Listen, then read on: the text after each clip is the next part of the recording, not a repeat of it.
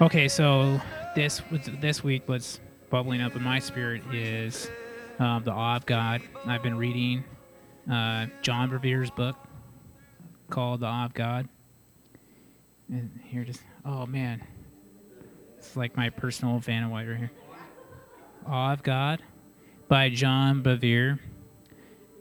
You really, really should. I recommend everybody get this book and really dig into it. There's a copy right over there. And it's really broken down like it's broken down by day, so it takes like 5-10 minutes each day, or you can do like 2 sections in a day. And I'm just in the first like 7 days of it, and this is kind of an answer a prayer for me, because I decided that I really wanted to pursue like God to like just a deeper level this summer. And the fact that like this is on my radar right now is kind of, well, like a God thing, right? So it's not a coincidence. And he explains really well, like, the fear of God. It's the fear of God sometimes is a hard topic to understand, but he breaks it down. We have a lot of fears in the world that are not, they're not healthy fears. Like, we fear things so much that we make poor decisions. But then there are good fears, like we shouldn't step out in a busy street because we're gonna get hit by something. So that's a healthy fear. But there are other bad fears, right? But then he describes the fear of the Lord, which he does a lot better job than me. But essentially, it's the fear. The fear of God is afraid of being out of His presence. It's no. There's a bird. There's the fear of God. The fear of God is being in awe of Him, of being how great He is. But it's not like I'm afraid of you, God, and I'm pulling back. It's I'm afraid of being somewhere without your presence with me. I'm afraid of you not being in my plans. I'm afraid of you not impacting every area of my life. And so the fear of God becomes like, God, I just want you to be I want to be everywhere you are. I don't want to be far from you. And so that really helped me to even further dive in, like, oh, that's the fear of God. But that was just the kind of the beginning, because it talks about beholding His greatness and thinking about the awe of God, and like, how do I recognize just how amazing God is?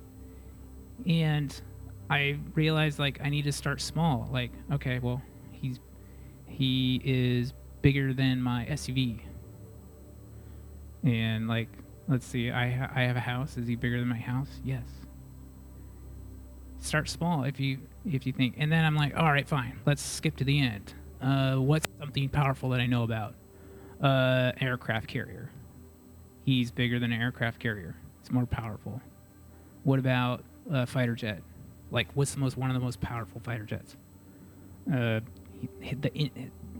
God is more powerful than the engines, full afterburner thrust. But then, like, what about the knowledge? How knowledgeable is God? How much does He know? How much wisdom does He have?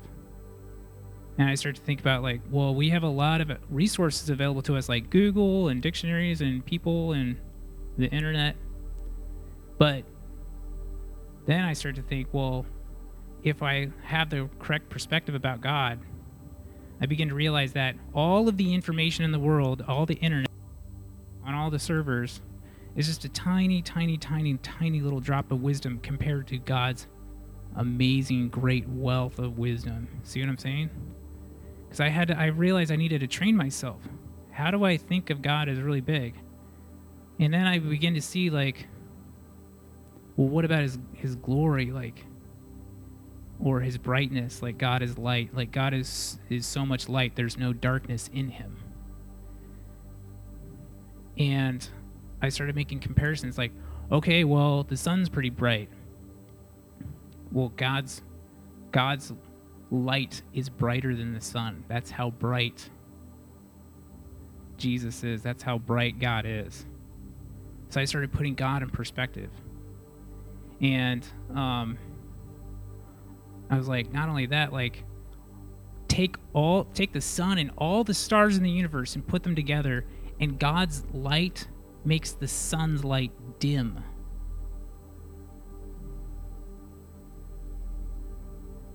We could just keep going. You could just pick anything that you think is big or great or huge, and now just put God right next to it.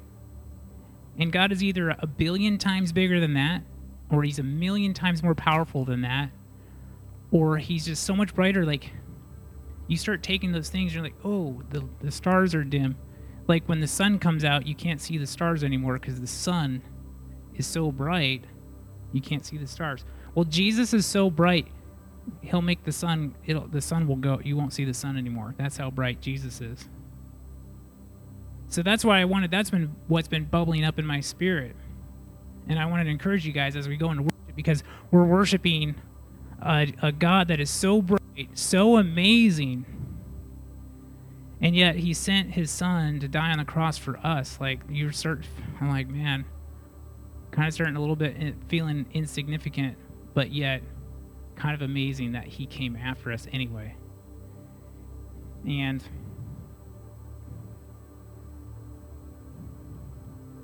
so I wanted to encourage you guys to think on that. And there's this verse in Isaiah 60:19 through 20. It says, "The sun shall be no more your light by day, nor for brightness shall the moon give you light.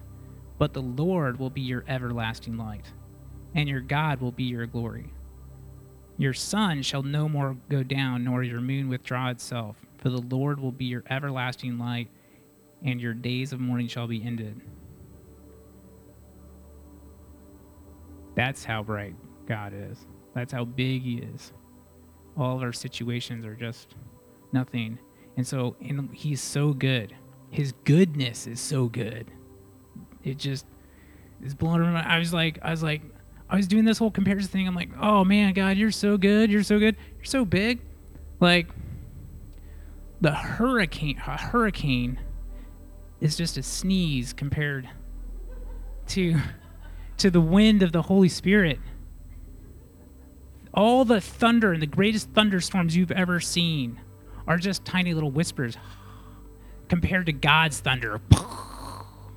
You know what I mean? The flashes of lightning that we could see are just dim little things. Like, was that even a lightning compared to God's lightning?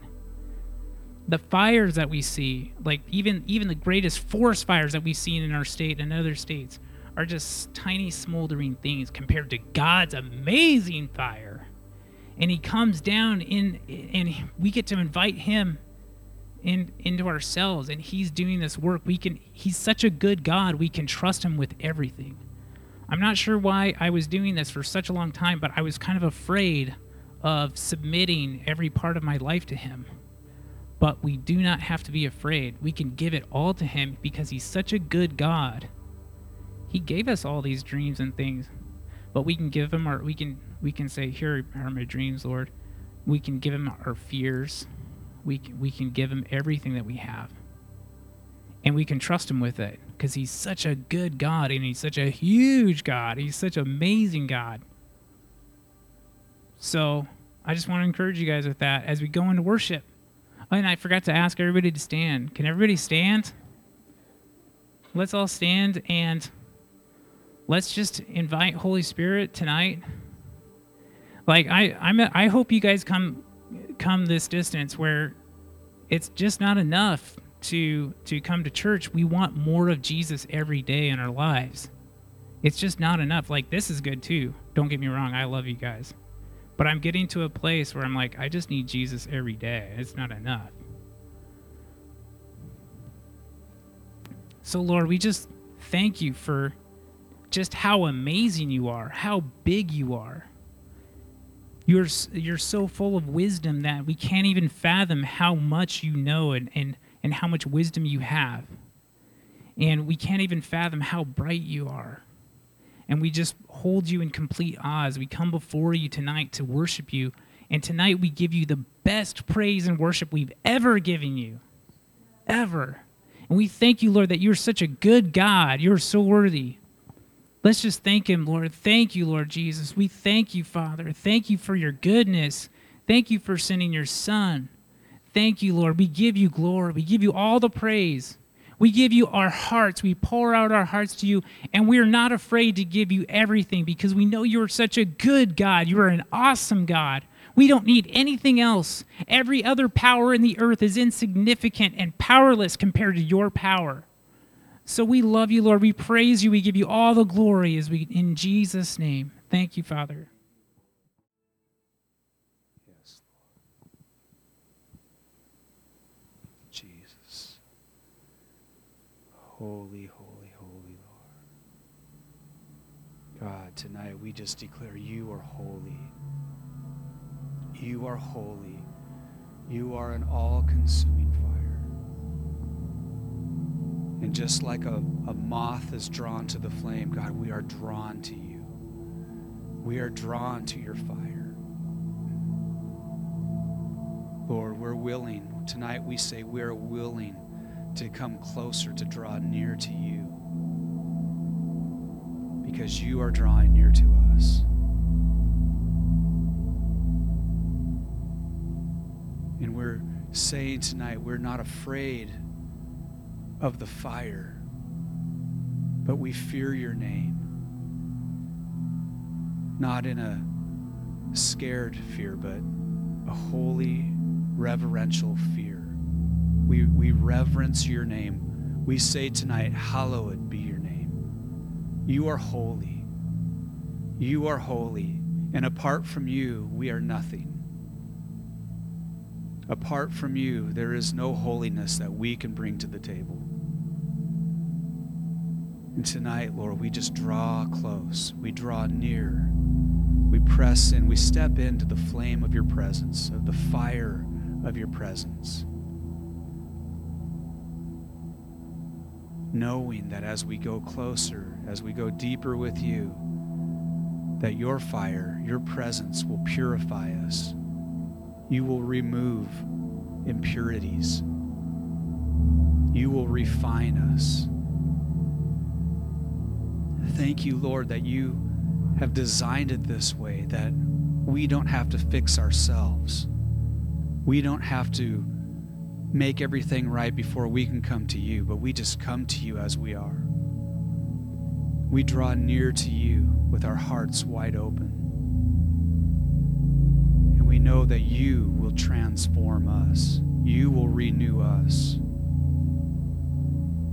You will set us ablaze with a passion, with the fire of your love,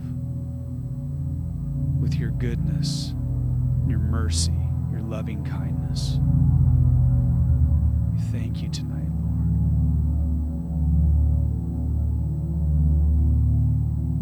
We worship you, Jesus.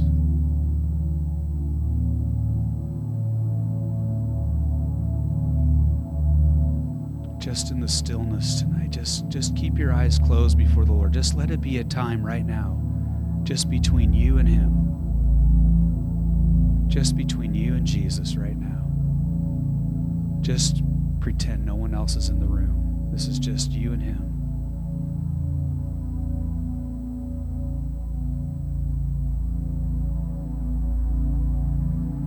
I just see his hand outstretched towards you.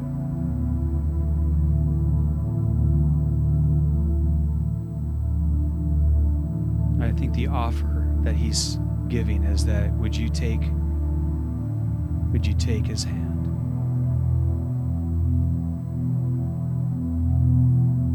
That he would be leading you, that he would walk you and guide you like a good father and his little son, his little daughter.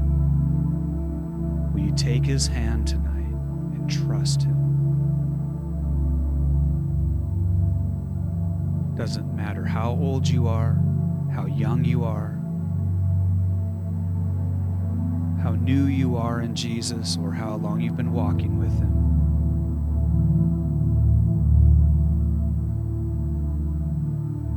This is what he said to the church in Revelation chapter 2.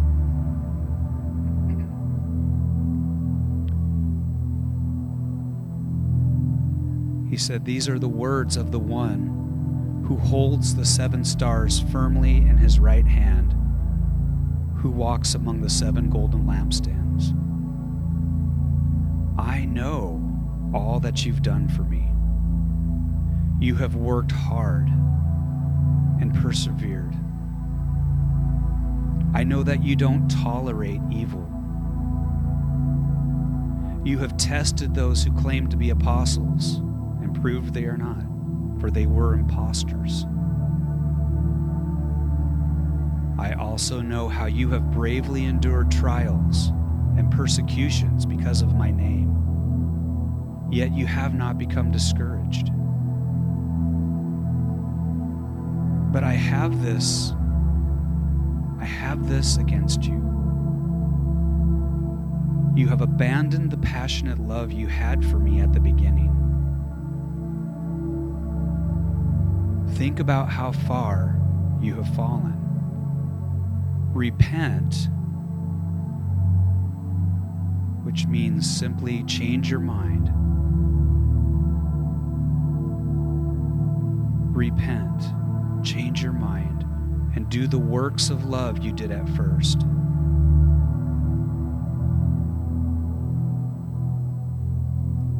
The one whose heart is open, let him listen carefully to what the Spirit of God is saying right now to all the churches. To the one who overcomes, I will give access to feast on the fruit of the tree of life that is found in the paradise of God.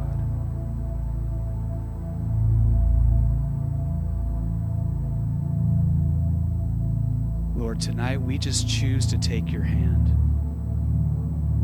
We say we want to renew that first love relationship we had with you in the beginning. Lord, would you renew that covenant with us tonight? Individually, would you renew that devotion, that commitment, that pursuit to know you intimately, to know you personally? Thank you, Lord, for your outstretched hand. We thank you, Lord, that you are the initiator, that you are the one who draws us with your cords of love. It's your kindness that leads us to repentance. We thank you, Lord. And in exchange, Lord, tonight, for your outstretched hand, we just say, here, will you take my heart? Will you take the seat of my affections, the place of all of my dreams and desires? And would you breathe your breath inside of my spirit, inside of my heart, and release a new spirit within me?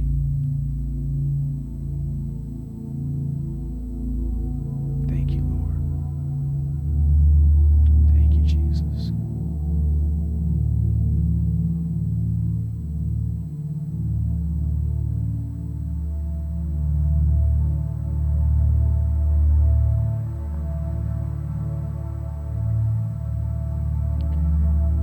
I was just thinking of like those times when you're just so hungry and there's no food in the house and you can't find anything to eat. You don't want to make yourself anything to eat because you're maybe too lazy, or maybe just your circumstances, there just isn't any food in the house. Or you're thirsty.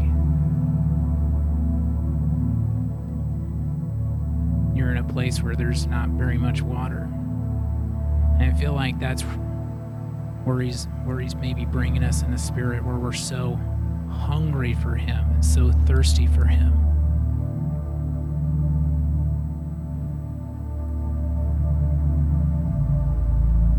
Lord, we scrounged around, we looked around for you, for that food, that manna from heaven. And we're so hungry for you. We can't find enough of you. We're so thirsty, it makes us weak. We're so hungry for more of you, we can't bear to go any further, Lord, without more of you.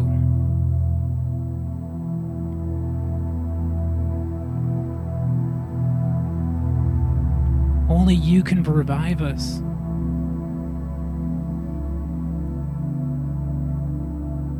Only you can bring strength to us. We so depend on you, Lord.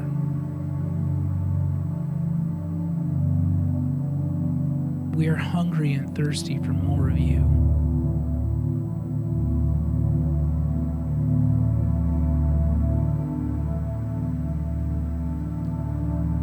Oh, revive us, Father. Lord, we're wilting without you. We can't even get up without you, Jesus.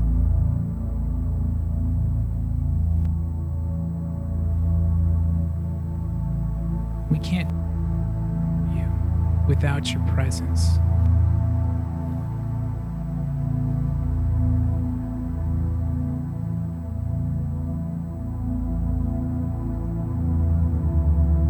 We long to be saturated by you, Father.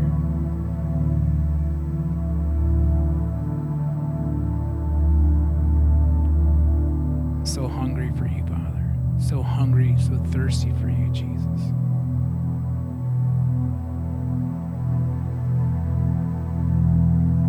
Spirit, we ask that you come.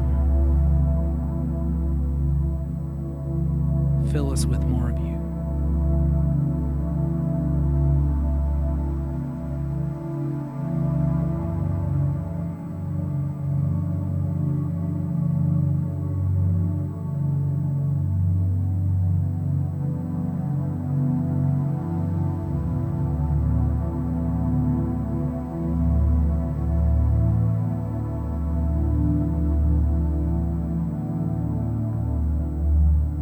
Just going to take another minute, just as we just rest in God's presence right now. The Bible says it is good to wait on the Lord. It's a good thing to be still and to be silent before the Lord. Thank you, Jesus.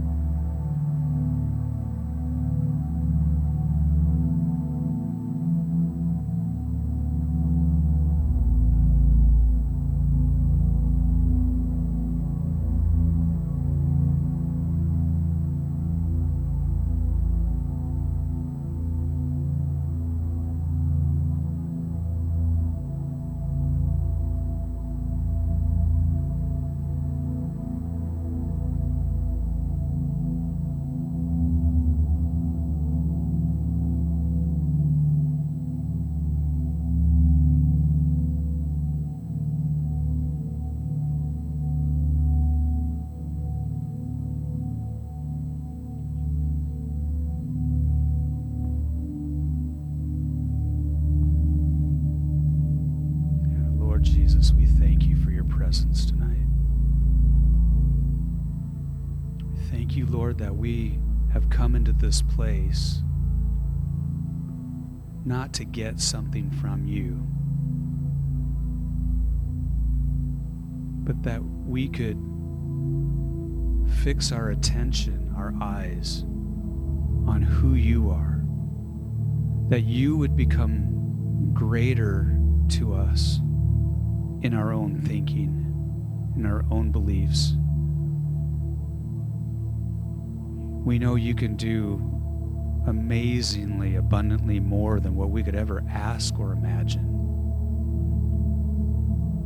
But we're here for you, Lord, that you would be magnified in our thinking, in our lives, in our conscience.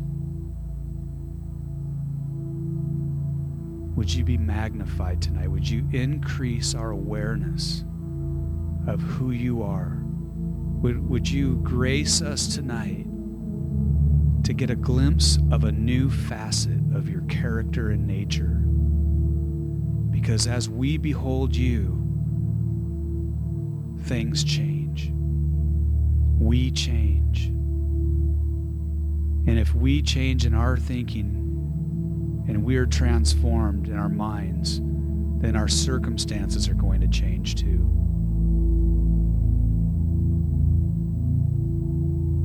So we thank you tonight, Lord. God, we thank you, Jesus.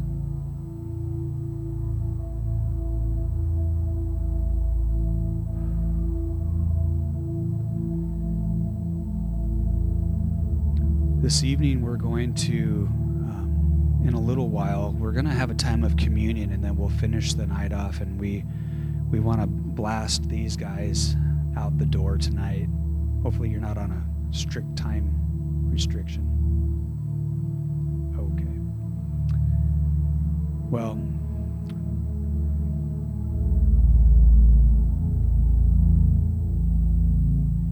I think we're going to be, I think I'd like to,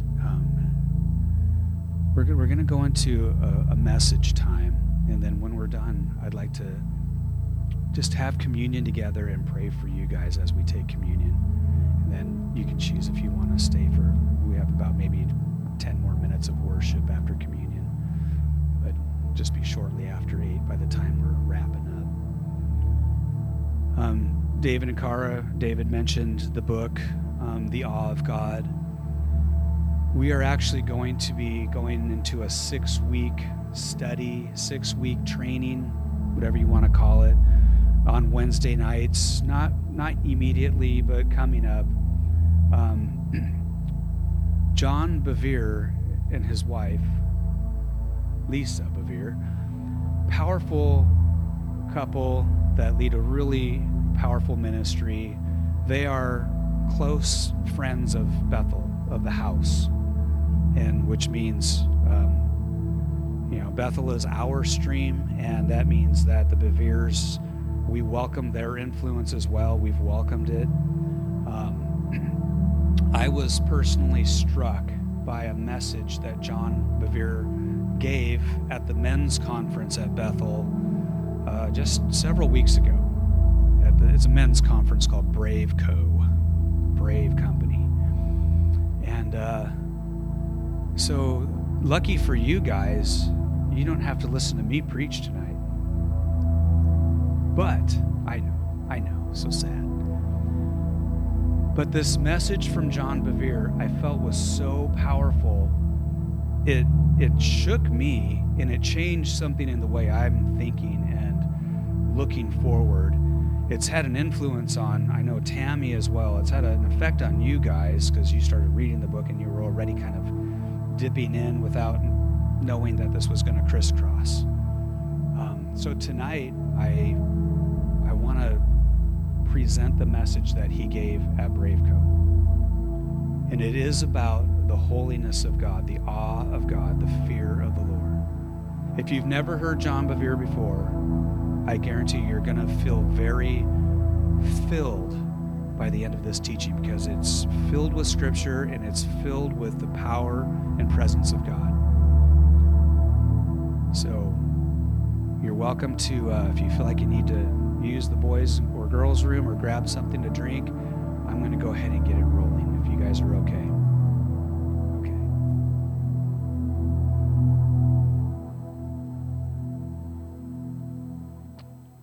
Ladies and gentlemen, welcome John Bevere.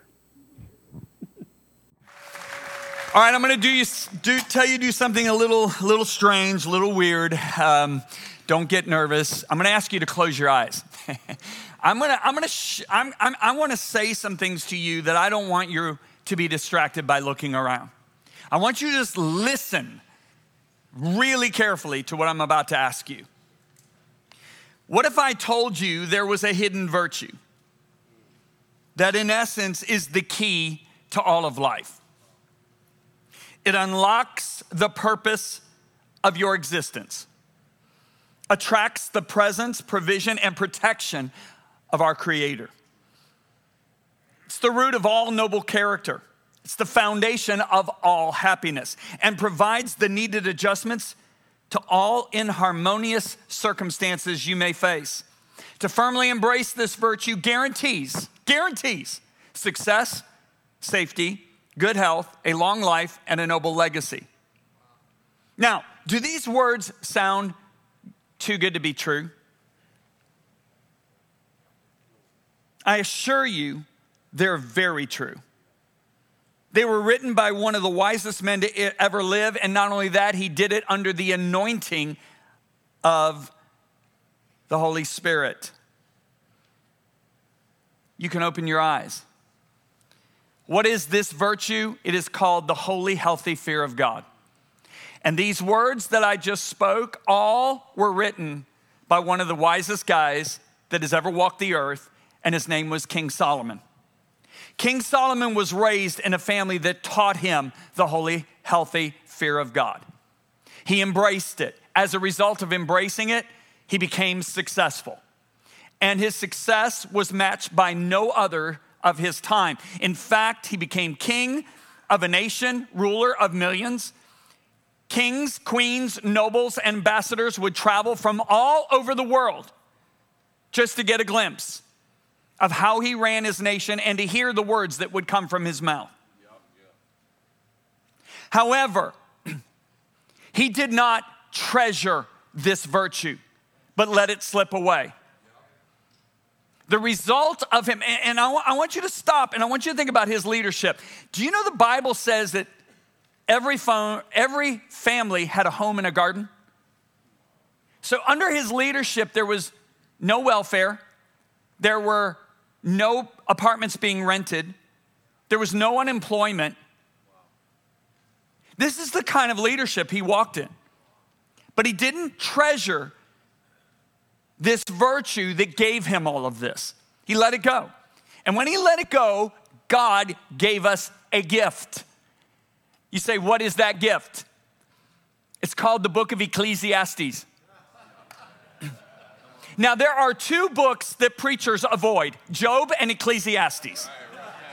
Why do we avoid those books? Because, listen carefully, they are two inspired books written by two uninspired men.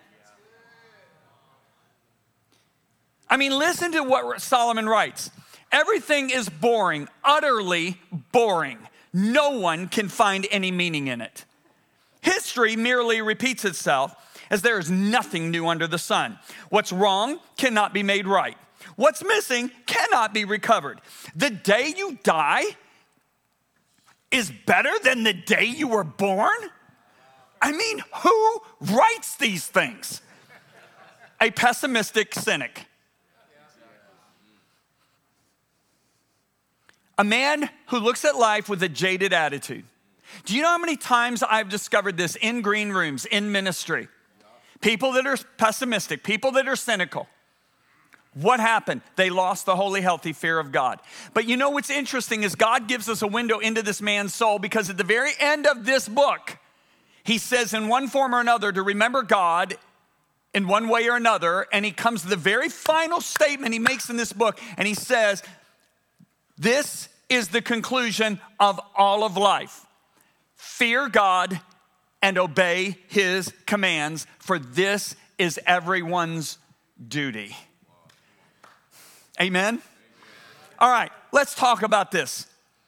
First of all, I'm going to open up with 3 scriptures that I want you to look at, and I want you to ponder, guys. First one is Isaiah 33, verse 6. It tells us that the fear of the Lord is God's treasure. I want you to stop and think about this. God's treasure. Guys, do you have treasure? For some of you, it's your fishing poles. For some of you, it's your rifles. What do? Do you just throw them out in the lawn and let the rain come on them and the snow come on them? Do you put them in your junk drawers, or do you really, really protect how they're handled? The fear of the Lord is God's treasure. Okay, let's look at Isaiah 11, verse 3. It tells us that the fear of the Lord is Jesus's delight. Okay, let's go one step further. Let's go to the New Testament. Paul the Apostle writes and tells us that we work out our salvation with fear and trembling, not with love and kindness. Okay, so let's step back and look at this. We're talking about God's treasure, Jesus' delight, and we're talking about the very thing that matures our salvation. Why aren't we talking more about this? So let me, first of all, alleviate any fears you might have, okay? And let me just say this. I think it's amazing how we as human beings have tried to eradicate all fear. We're human beings, guys. It's not one bucket, it's two buckets. There are constructive fears and there's destructive fears. Let me give you an example of a constructive fear. Fear produces wisdom. So the wisdom, well, let me say this. The fear of not being mauled by a mother grizzly bear gives me the wisdom to not mess with her cubs in front of her. That fear can go to unhealthy. That fear can keep me from going on a walk in the woods. So there are constructive fears, there are destructive fears. The most constructive fear of all that eradicates all destructive fears is called the fear of the Lord. Now, the reason people don't want to hear about the fear of the Lord is because we don't like that word fear. But let me tell you, it's not a destructive fear. In fact, the fear of the Lord, well, let me just say it this way. We don't want to hear about it because we think, wait a minute, I want an intimate relationship with God. I want to know God. How can I know somebody I'm scared of? I want to say this, guys. The fear of the Lord has absolutely nothing to do with being scared of God.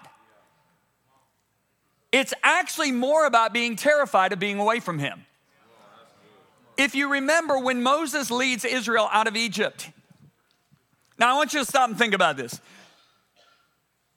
Let me ask you guys a question. Where is Moses bringing Israel when he brings them out of Egypt? Where's his destination? Everybody shout it. Promised land. No, somebody said it, the mountain.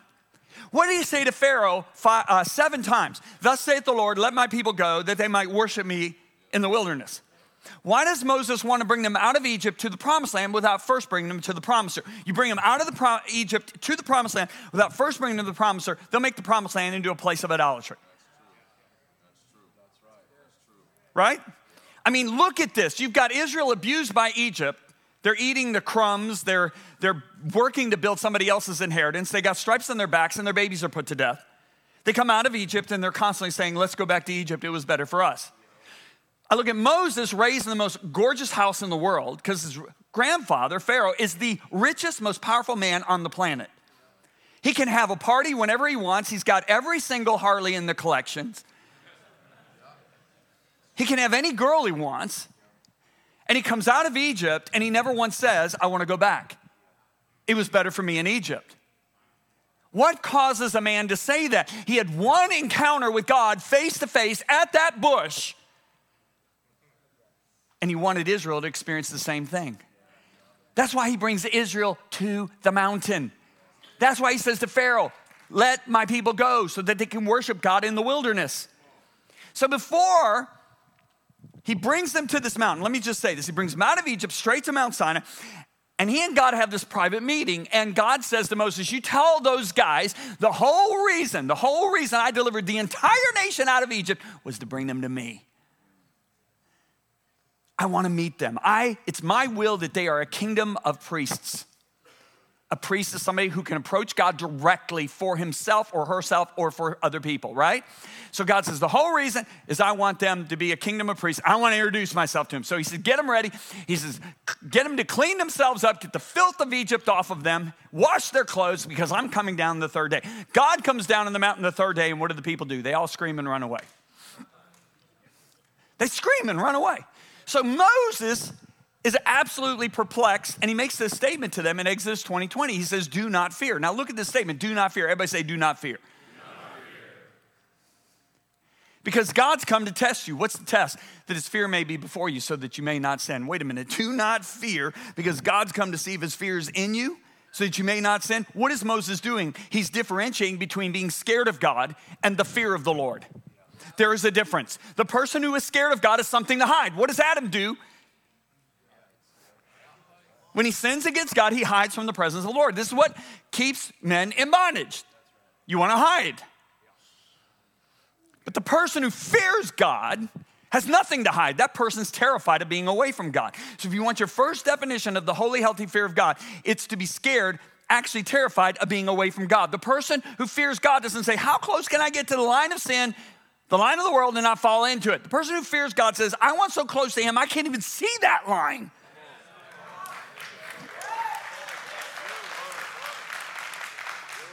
So the fear of the Lord, what is it? It is to stand in awe of God.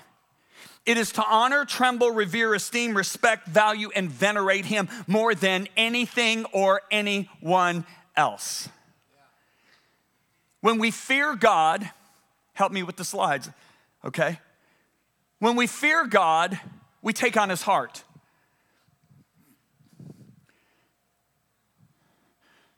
We end up, what is important to him becomes important to me. What is not so important to him is not so important to me. Do you know there are weightier matters, right? Jesus said, you guys, you pay attention to these lighter matters, but you neglect the weightier matters. When we fear God, we love what he loves and we hate what he hates. You say, whoa, wait. God hates? Yeah, he hates. There are things he hates.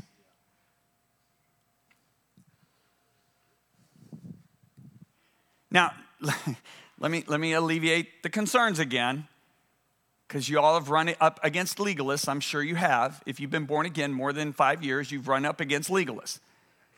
What does a legalist do? He distorts truth. Okay? Now, here, let me show you the legalist. The legalist says something like this. I fear God, that's why I hate those sinners. No, you don't fear God at all. It's all right, leave it on the floor. You don't fear God at all because you hate who he loves. See, God loves those sinners so much, he sent Jesus to die for them. What God hates is the sin that makes those people he loves. You see the difference? You see how legalism distorts? You know, I'll never forget back in the 1990s, I knew there was a call of God on my life to preach. This was the early 1990s, and I'm waking up every morning at 4:45 in the morning, and I'm going out and praying, and I pray till 7, and then I'm at the office by 8. Every single morning. I did it every morning. And yet I would stand up and preach, and my words would carry no weight, no authority, no anointing.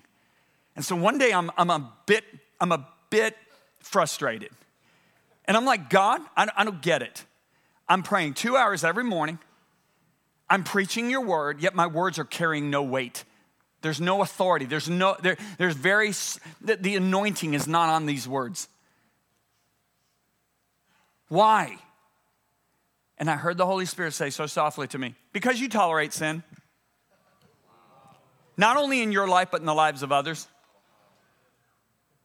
And then he said to me, read Hebrews 1.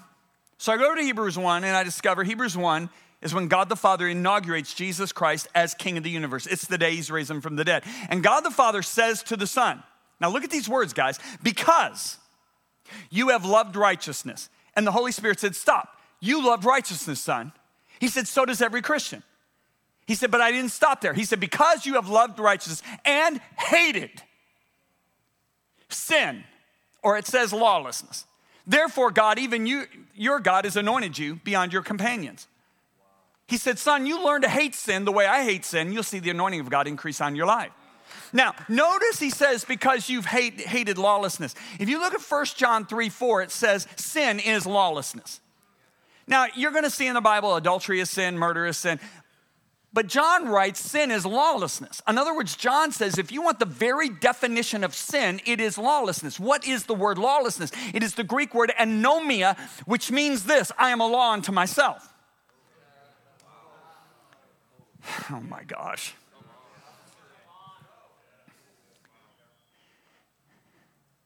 So the problem is, we have people in the church that tolerate lawlessness,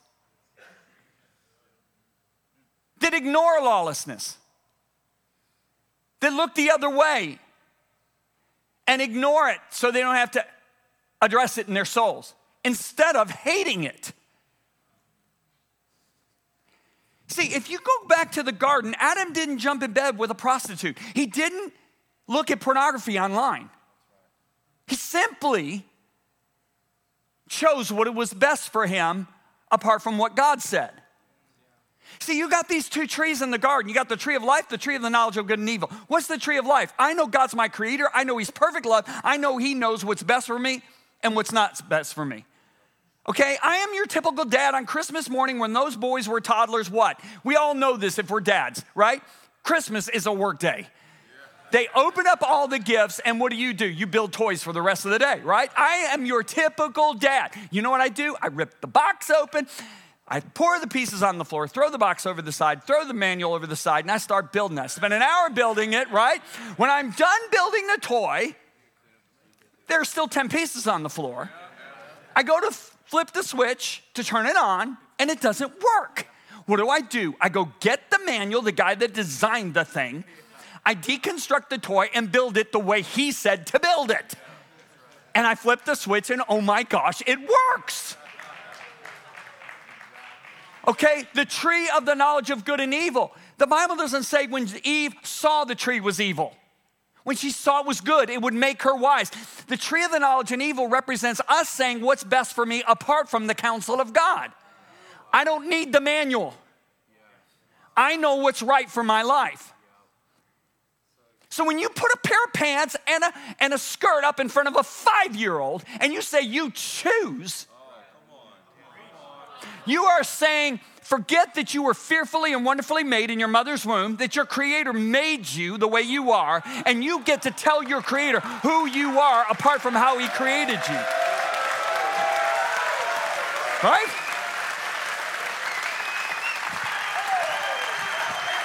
And yet we just go, oh, we need to respect what people want to do. You know, it's like saying, I want to respect you. If you want to walk off that cliff, walk off the cliff. You know, we call police when people want to commit suicide. So we're supposed to look the other way. And especially when they're trying to put it on our children. And we're going to be silent, and we're not going to hate this because it is destroying the people that he loves. So that's why you don't see an anointing.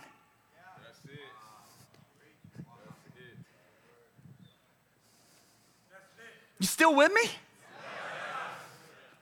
If you want to put the fear of the Lord into two categories, I got to move forward. You can put them into two main categories. Category number 1, to tremble at his presence. Category number 2, to tremble at his word. Okay? Now, let's talk about to tremble at his presence. God makes a statement to his people through Jeremiah. I love this. He said, do you not fear me? Will you not tremble at my presence? I think we have lost sight of who it is we serve. If you look at the prophet Isaiah was a preacher of righteousness. In Isaiah 5, he's saying, woe to those who call evil good and good evil, woe to the proud, woe to those who linger long at the bottle. I mean, he just goes right down through it. I mean, man, he's a preacher of righteousness. However, Isaiah 6, God does this thing of he transports this man out of his body and he plops him right down in the middle of the throne room. So here is Isaiah right before the throne of the creator of the universe. First thing he notices is that there are these massive angels that have 6 wings. And one is crying to the other, holy. Now it says holy, holy, holy 3 times, and that's because that was the way the Hebrews would write. Whenever a Hebrew would want to emphasize a word, they would write it twice. If you look at Jesus, he says, verily, verily, I say unto you, right? Jesus didn't have a speech impediment. Okay, if you're John sitting at the Last Supper and you're listening to Jesus, Jesus goes, verily, I say to you. He said verily so strong with such intent that John writes it twice. Okay, now you're going to see that all through Scripture. See, in English, we boldface it, we italicize it, right? We underline it. Very rarely does a Hebrew writer elevate a word to the third degree of succession. To do so means that you can't elevate the emphasis anymore. It's the highest degree. Okay, now because we are careless with words, you say, we're careless with words? Oh, we are so careless with words. You know, the only time you're gonna find the word awesome in all of Scripture is when it deals with God or his attributes. So I go eat a great hamburger and I go, man, that was an awesome burger. Yeah, then I as a man of God tell you God is awesome and you think so is my burger. So we destroy the English language. The Hebrews understood the importance of language. So the Hebrews were very careful with their emphasis.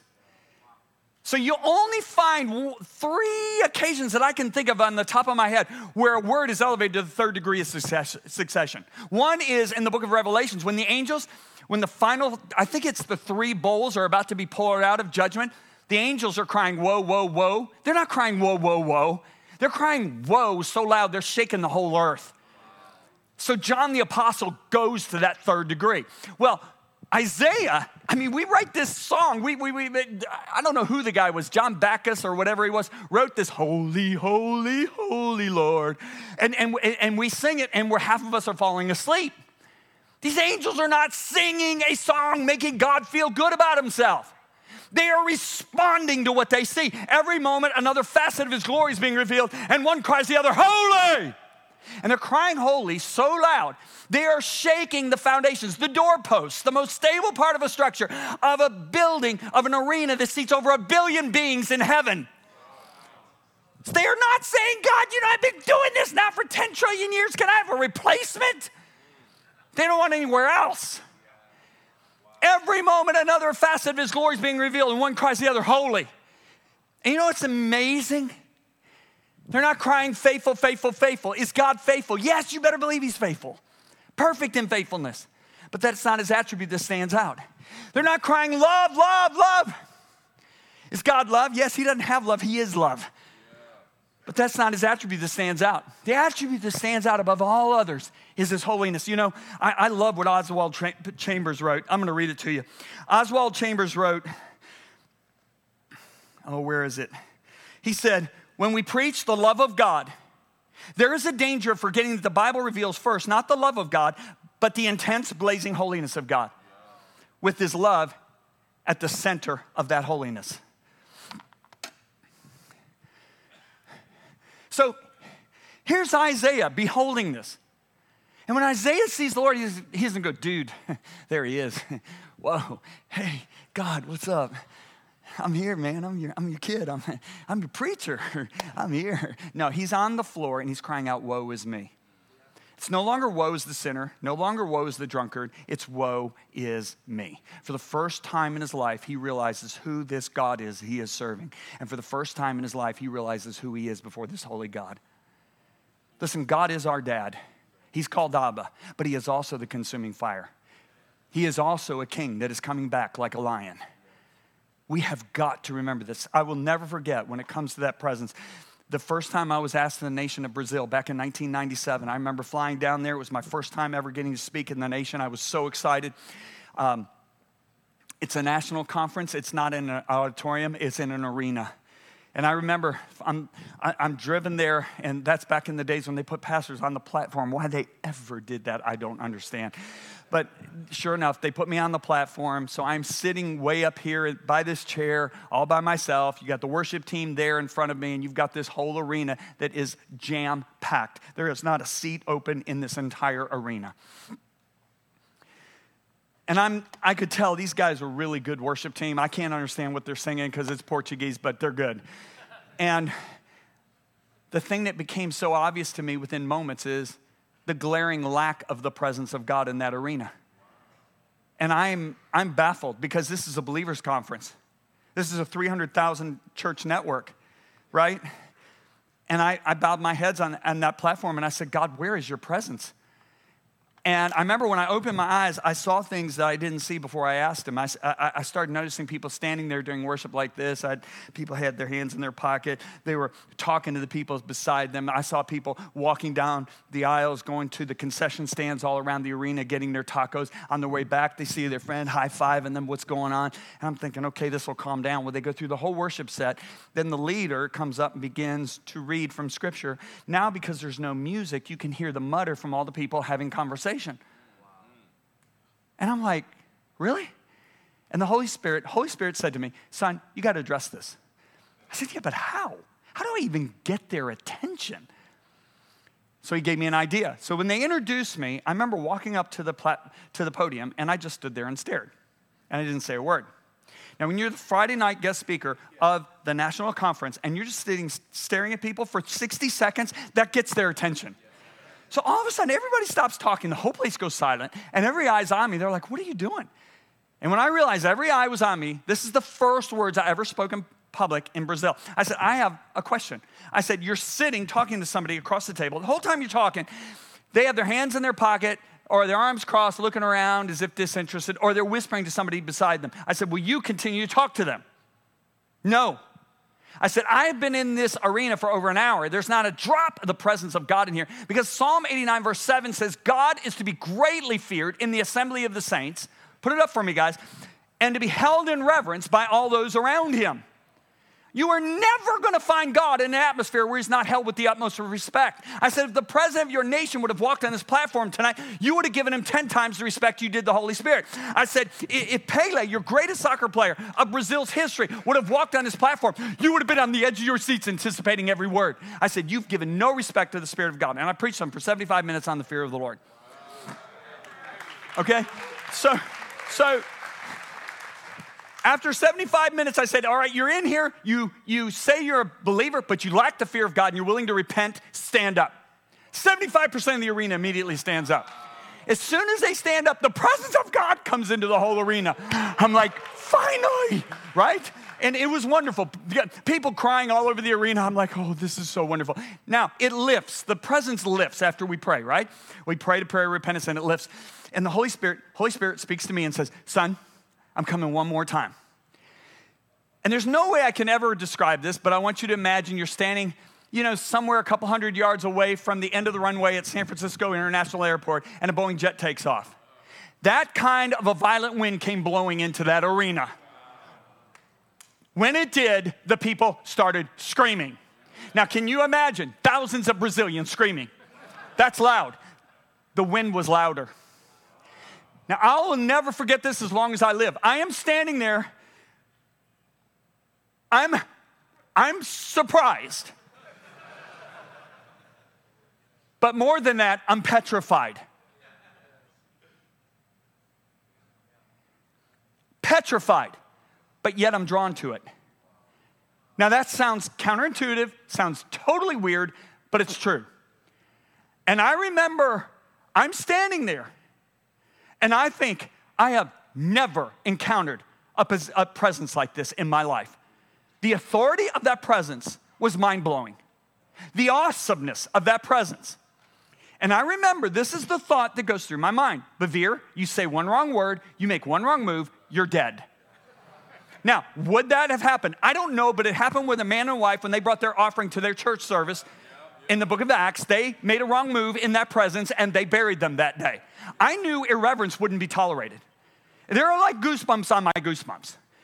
And I'm sitting there and all that's coming out of my mouth is, oh my God. And that wind lasted for 90 seconds. And I remember it subsided. It gradually subsided. And it left in its wake. People collapsed all over the arena weeping. People were collapsed over chairs, right? And I'm standing there, I'm like, God, what do I do? What do I do? And the Holy Spirit said, I'm through with you. So I gave it to the leader. I said, it's all yours. And I remember they whisked me, they put me in the car, then they put the national soloist, she was the soloist that night, and her husband in the car. She screams, did you hear the wind?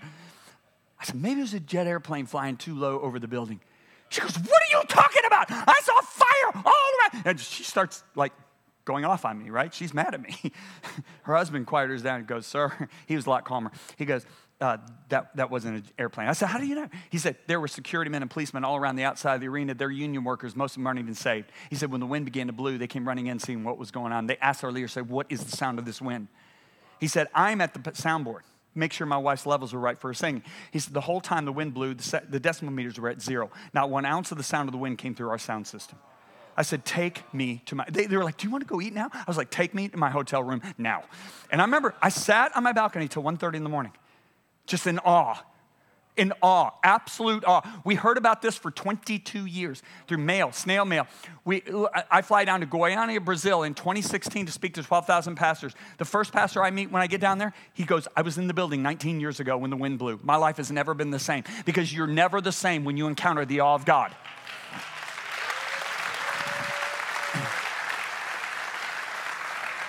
God makes the statement in Leviticus 10:3, by those who come near me, I must. There are the should-bes in scriptures. There are the must-bes. You're wise to know the should-bes. You're a fool to not know the must-bes. By those who come near me, I must be regarded as holy. I have discovered something. I used to struggle to get in the presence of God in my private prayer time. Then one day, by accident, I thought, I'm not singing today. I'm not going to pray in tongues. I'm not going to say anything. I'm just going to think about the awesomeness of my dad. And I started thinking about the fact he put the stars in the heavens with his fingers. I started thinking he measured the universe with the span of his hand. He weighed the water in the world in the palm of his hands. And all of a sudden, bam, there's the presence of God. I'm like, whoa. So I tried it again the next morning. There, it happened again. So I tried it the third morning. It happened again. And that morning I said, what is going on? This is so easy. And the Holy Spirit said, yeah, how did Jesus teach his disciples to pray? So I said, our Father which art in heaven, hallowed. That's it. Hallowed be your name. Jesus, you taught your disciples to come into the presence of God with reverential fear. 2 years after Brazil, I was in the nation of Malaysia, another national conference. This time it's not an arena, it is an auditorium. The building is jam-packed. Not like this morning where you have a lot of seats open. Literally, people had come from all over the nation. Largest Bible school in the nation was where the auditorium that was connected to the largest Bible school, and the place is jam-packed. It was the 10th service. And I'll never forget this. Here comes that presence again. Same presence as in Brazil. However, there was no wind this time. But it was stronger this time. Now, I will never forget this as long as I live. There were women all, like 5 deep, all across the lawn. It was a very wide platform, right? And I called all the women up who were called to full-time ministry who had never publicly confessed it. I started coming down the stairs to minister to them. All of a sudden, the presence of God comes in. And within 30 seconds, they're all on the floor, and they're laughing hysterically. Laughing hysterically. And I remember thinking, whoa. This is cool. So, I'm a Catholic boy. I wasn't raised Pentecostal. So I just got down and I sat down on the platform and I just started watching. And I saw this one woman. She was rolling back and forth, holding her tummy. And I said, that must be where holy rollers came from. Okay? So anyway, it's just amazing. 5 minutes of this. All of a sudden, this presence lifts. And the Spirit of God says, I'm coming again. And I remember when he said that, within 30 seconds, what I experienced in Brazil happened even stronger. Without one word spoken, I didn't say, his presence is going to come in a different way. I didn't say anything. All those women started screaming like they were being baptized in fire. They were not being delivered. It was not evil. It was holy. And I remember they're all screaming like they're on fire. Okay? I can't share this with a lot of people because they don't get it. You get it. And I remember, I was already up because I sensed the presence before they started screaming. And I'm walking back and forth again, going, oh my God, oh my God, oh my God. And I remember thinking again, you make one wrong word, you say one wrong word, you make one wrong move, you're dead. I'm serious. And I remember, I'm walking back and forth, and out of my mouth comes these words that I had never thought of before in my entire life. I said, this is the spirit of the fear of the Lord. And my mind kicked in. Now, I didn't say this out loud, but I said inside myself, that's it. That's one of the 7 manifestations of the Holy Spirit. Because Isaiah said, the Spirit of the Lord shall rest upon Jesus. Look at this, the Spirit of wisdom, the Spirit of counsel, the Spirit of understanding, the Spirit of knowledge, the Spirit of the fear of the Lord, and his delight was in the fear of the Lord. I was like, oh my gosh, it's one of the manifestations of the Holy Spirit. I'm like, whoa. I know most of you probably knew that, but I didn't know that. And I'm like, wow. And that's when it became real to me. This is what Jesus delighted in. So this lasted about 4 minutes. It was a little twice as long, maybe 3 times as long as Brazil.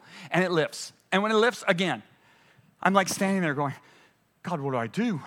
Holy Spirit said, son, I'm through with you, right? Again. So I turn over to the leader. Now, this leader was really wise, really, he's really well known and respected in Malaysia. He comes up and he goes, you know, we had a song planned for the end of this, and this is not the time for the song. He said, so this service is officially dismissed, but you can stay as long as you want. People stay for a long time. And I remember I stayed for a while, and I started leaving because it's 10 meetings, right? And I'm walking out, and when I walk out, there's this Indian couple from India, okay? She got nailed. She was one of the ones who got nailed, okay? And they're just looking at me, and I'm looking at them, and we're just like, what do you say, right? And I remember she breaks the silence, and she said, I feel so clean. I said, that's it. She just described what I felt in Brazil, California, North Carolina, Texas. I've encountered it like 5 times in my life. I thought, that's it. I feel clean, right? So I go back to the hotel room that night, Friday night. I'm like, clean. She nailed it. She nailed it, clean. So the next morning, I'm getting ready to play basketball with the guys in Malaysia, right? And I'm putting on my gym shorts, and the Holy Spirit speaks to me and said, son, read Psalm 19. So I go to Psalm 19. I have no idea what I'm going to read. I read verse 1, 2, 3, 4, 5, 6, 7, 8. I get to verse 9, and it says, the fear of the Lord is clean. I went, oh my goodness. Now look at the next words. Enduring forever. Spirit of God spoke to me. He said, son, look at the words, enduring forever. He said, son, Lucifer led worship right before my throne. He was anointed to do so. He beheld my glory. He did not fear me. He didn't endure forever. He said, son, a third of the angels surrounded my throne. They beheld my glory. They didn't fear me. They didn't endure forever.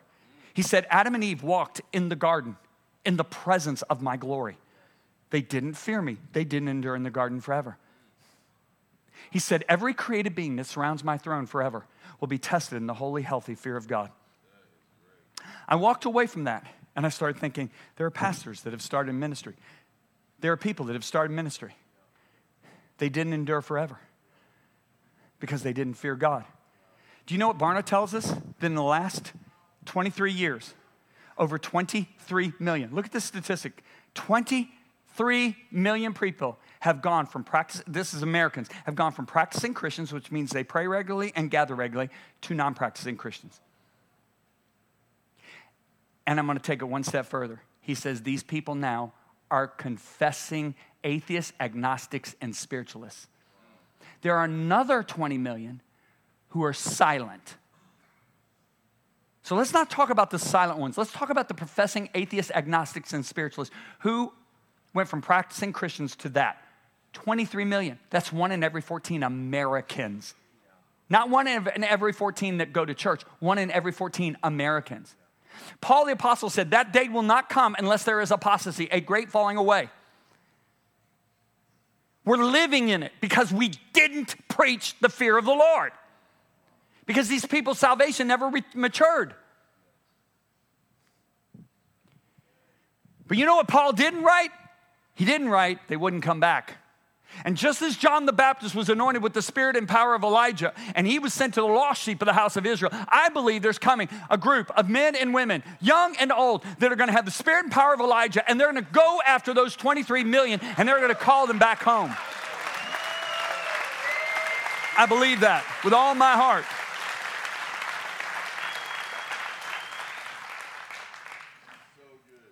The fear of the Lord is to tremble at his word. God makes the statement in Isaiah 66, verse 2. Israel came to the time that we are in America. They decided to obey God when it was convenient. When they agreed, they obeyed. When they didn't, they ignored. Church of America is largely like that. So God one day says through the prophet to these leaders, hey, your lamb sacrifices you're bringing me is like offering me pig's blood. That is like the most riveting statement you can make to a Jewish person. And then God makes this statement, but this is the one who I'm going to look at. Now, the word look in the Hebrew means this: I'm going to pay close attention to this person. So you remember Tommy Tenney years ago wrote the book God Chasers? Can I say it is one thing to chase God, it is another thing to have God chasing you? What God is saying is, this is the one I'm chasing. Okay, God is chasing this little kid watching sheep in the middle of the desert. Or the middle of the wilderness, I shouldn't say desert, wilderness. Sends the prophet to his home. He goes through the 7 guys and it's like, that's it. And God says to the prophet, no. The one I'm chasing is out there in the wilderness right now. So God says, this is the one I'm going to chase. On him who is humble and of a contrite spirit and who trembles at my word. To fear God is to tremble at his word. To stand in awe of God is to tremble at his word. What does it mean to tremble at the word of God? It means, number one, we will obey him immediately. Write that down. We'll obey God immediately. Come on, stay with me on the PowerPoint, please. You'll obey God immediately. Okay, do you know what David says in Psalm 119? I will hurry to obey your commands. Guys, are you hearing this? I will hurry. You ever see somebody says, well, the Lord's been dealing with me about this now for several months. And he thinks he's being spiritual. You're bragging about your lack of godly fear. Seriously. Number 2, it means you'll obey God if it doesn't make sense. Does it make sense to forgive those who have really hurt you? Does it make sense to bless those that are cursing you? Does it make sense to do good to those who have stolen from you? Does it make sense to spit in the mud or spit in the ground and make mud and put it on a guy's eyes and say, go wash, and he sees? I could stand here all day talking about that. Number 3, it means obey God even if it hurts. Do you know what the Bible says in Philippians 2? That Jesus obeyed the Father to the point of death. And then Peter writes, as Christ suffered for us in the flesh, arm yourself with the same mind. Now, the religious person will go out to seek suffering to please the God, little g, it serves. However, the true Christian says, I'm going to obey God in the midst of a fallen world, and I know as a result, I'm going to meet up with adversity. They're going to call me a hater. They're going to call me this. They're going to call me that. They're going to exclude me. They're going to cancel me. They're going to take me off of Instagram. Sure is quiet in this Methodist church right now. Okay. All right.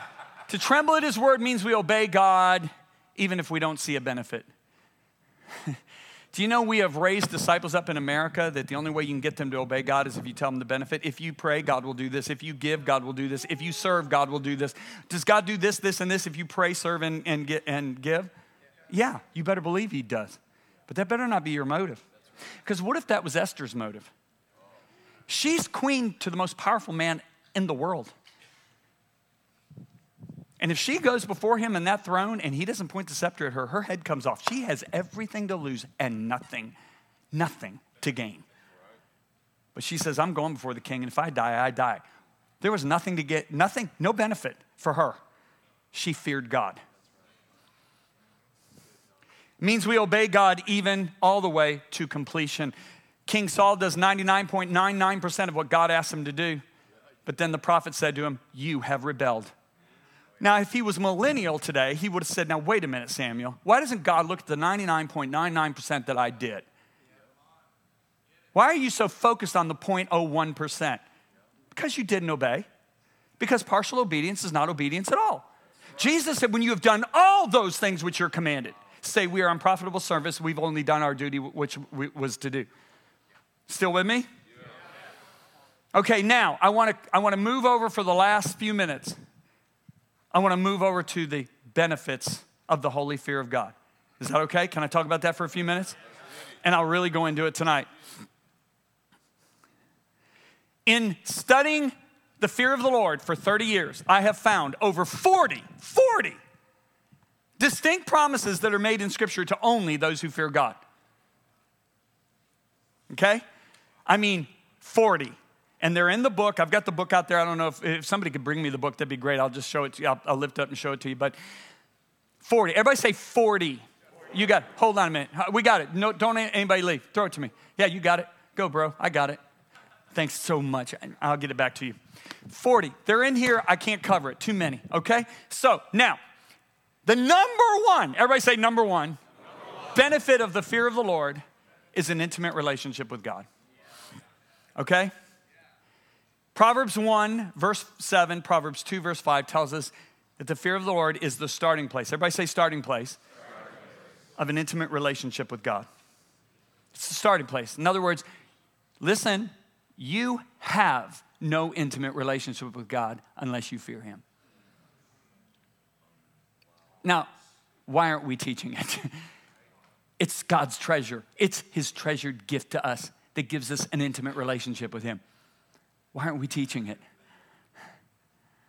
Okay, Psalm 25, verse 14 says, the secret of the Lord is with those who fear him. With them, he shows them his covenant, right? Everybody say secret. The word in Hebrew means secrets. Let's say it this way. The secrets of the Lord are with those who fear him. Now, do you have secrets, guys? Let me see a show of hands for all of you that have secrets, okay? Yeah, of course. All secrets aren't bad. You have good secrets, right? Who do you share your secrets with? Acquaintances or intimate close friends? Intimate close friends. God's no different. God says, I share my secrets with my intimate close friends. And by the way, my intimate close friends are those who fear me. Now, I'm going to prove to you I'm not taking this out of context. Let me show you the same scripture out of the New Living Translation. Friendship with the Lord is reserved for those who fear him. With them, he shares his secrets. Now, who is the first person called the friend of God in Scripture? Come on, guys, tell me. Come on. 3 of you know that? Who's the first person called the friend of God in the Bible? Abraham. He's the first one that's actually called the friend of God, right? Why is Abraham called the friend of God? Because when Abraham's old, God comes in one night and says, Abe. Yes, Lord. Yes. Abe, you know your son that you love more than anything or anyone else that you waited for 25 years that I promised to you? Yeah, I'm very familiar. Isaac. I want you to go on a 3-day journey and sacrifice him. That's it. That's all he says. Can you imagine hearing this? I mean, he didn't even give him a reason why. He doesn't say, if you go 3 days and sacrifice him, then I'll send my son. He just says, go do it. Now, you know what my Bible says? Early the next morning. I mean, he probably didn't even sleep that night. But early the next morning, he's on his way. Now, God gives him a 3-day journey to think it over. Why? Because it's easier when you heard the booming voice of God the night before. But what about 2.5 days later when you haven't heard one word from God? One word. And you're looking at the mountain, you're going to put the most important person or thing to death in your life just because God said do it and didn't give you a reason. But Abraham goes to the top of the mountain. He starts building this altar. Can you imagine the emotions? Isaac, probably 13 years old, is building it with him. He loves him more than anything or anyone else. And he's thinking, I'm about to put my son on that altar and run a knife right through him. He ties Isaac up. He lifts the knife and is ready to put the most important person or thing to death in his life just because God said do it and didn't give him a reason. And the angel of the Lord suddenly appears and says, Abraham, stop. Because look, now I know that you fear God. How does the angel know he fears God? Because he obeyed instantly. He obeyed when it didn't make sense. He obeyed when it hurt. He obeyed when he didn't see a benefit, and he obeyed to completion. Abraham puts down the knife, unties Isaac, and he lifts up his eyes, and there's a ram, and out of his spirit comes this, Jehovah Jireh. God just revealed a facet of his personality to Abraham nobody had ever known before, because he's my friend. Are you getting this? Some of you might not be. Okay, hold on. Remember the beautiful lady I put up there next to me on that picture? Okay? All of you guys know me as John Bevere, the communicator. Some of you know me as John Bevere, author, but there is a lady, and her name is Lisa. She knows me as John Bevere, husband. She knows me as John Bevere, dad, John Bevere, G-daddy, John Bevere, athlete, John Bevere, best friend. Can I say this, guys? None of you will never know me as John Bevere, husband. That is a facet of my personality that no man or woman on this earth will know but her because she's the closest person to me on earth. God just revealed a facet of his personality to Abraham nobody had ever known before because he's my friend. Now, look at the relationship between God and Abraham. It's amazing. One day the Lord says, should we do to Sodom and Gomorrah what we're planning on doing without first talking to our friend Abraham? So the Lord comes down by the terebinth trees, and he and Abraham go to the cliff, and they overlook the plains of Jordan. And the Lord looks at Abe and goes, Abe, we're thinking about blowing up these 2 cities. What do you think? And Abe goes, Sodom? And the Lord goes, yeah, and Gomorrah. What do you think? And Abe goes, think. Okay, my nephew's over there, Lot's over there. Okay, Lord, you wouldn't blow up the cities if there was 50 righteous people, would you? And the Lord goes, excellent idea. Okay, excellent idea. Okay, we will not blow up the cities if there's 50 righteous people. Glad we talked to our friend Abraham. Abraham goes, what if there's in 45 or 50? Okay, what about 45? Would you blow the cities up if there were 45? The Lord goes, another good idea. Okay, glad we talked to our friend Abraham. We won't blow up the cities if there's 45. Now, Abraham talks him all the way down to 10. He figures there's got to be 10. Lot's one. All he needs 9 others. But there isn't. Now, here's the scary thing. Sodom and Gomorrah is buying, selling, planting, harvesting, marrying, and giving in marriage. What does that mean in today's vernacular? Life is great, the economy is booming, and if there is a God, he doesn't mind our lifestyle. They're 24 hours away from being obliterated, and they are clueless. That is not what's scary. This is what's scary. Lot, who the Bible calls righteous. Oh yes, 2 Peter chapter 2. Scriptures calls him righteous. Let's put it in today's terms. Born again, Christian, saved. Lot's 24 hours away from being obliterated. He's as clueless as Sodom and Gomorrah. It takes 2 messengers of mercy, 2 angels, because Abraham prayed, thank God Abraham prayed, to get him out. Now look at this. You got 2 righteous men, 2 saved men, 2 born again men. One righteous man knows what God's going to do before he does it and helps God decide how he's going to do it. The other righteous, saved, born again man doesn't know what God's going to do, and he's as clueless as the world. Why? Because this righteous, saved, born again man fears God, therefore he's the friend of God, therefore God shares his secrets with him. This righteous, saved, born again man is not the friend of God because he does not fear God, therefore God does not share his secrets with him.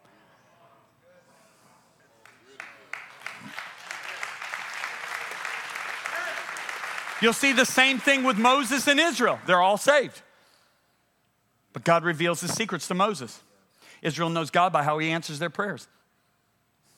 Do you know how many Christians there are in America? They only know God by how he manifests.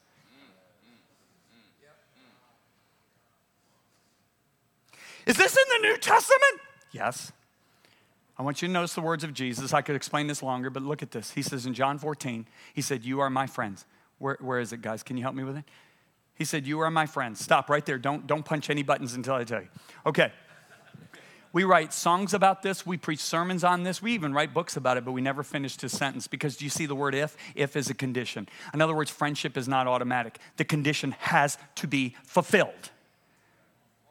You're my friends if what? If you do whatever I command you. There it is, fearing the Lord, trembling at his word. You know what Jesus is saying there? Not everybody in the church is my intimate close friend. There are a lot of Lots in the church, in America especially. But now listen, he wants to be your intimate close friend. Can I end with this? I know I've gone over time. Please forgive me. Take it away from my book signing if you want. You hear, the other benefits, you get pure joy from fearing God. You get a lasting legacy. I could share about all this. It's another hour, but I'm not going to do it. I'm going one specific direction tonight. But I do want to talk about wisdom because we hear about wisdom a lot. The fear of the Lord, the Bible says, is the beginning or the starting place for wisdom. Now, we know that. We talk about it. But what's really sad to me is we don't preach the rest of it. Because it's not just the start. In other words, what he's saying there is you don't even have wisdom until you fear God. Your wisdom is futile, and it will prove futile. Professing to be wise, they're going to become fools because they have no fear of God. That's Romans 1. Okay? It's not just the starting place for wisdom. And this is what I want to leave you with, and I want you to see this because this is where I'm going to pick up tonight.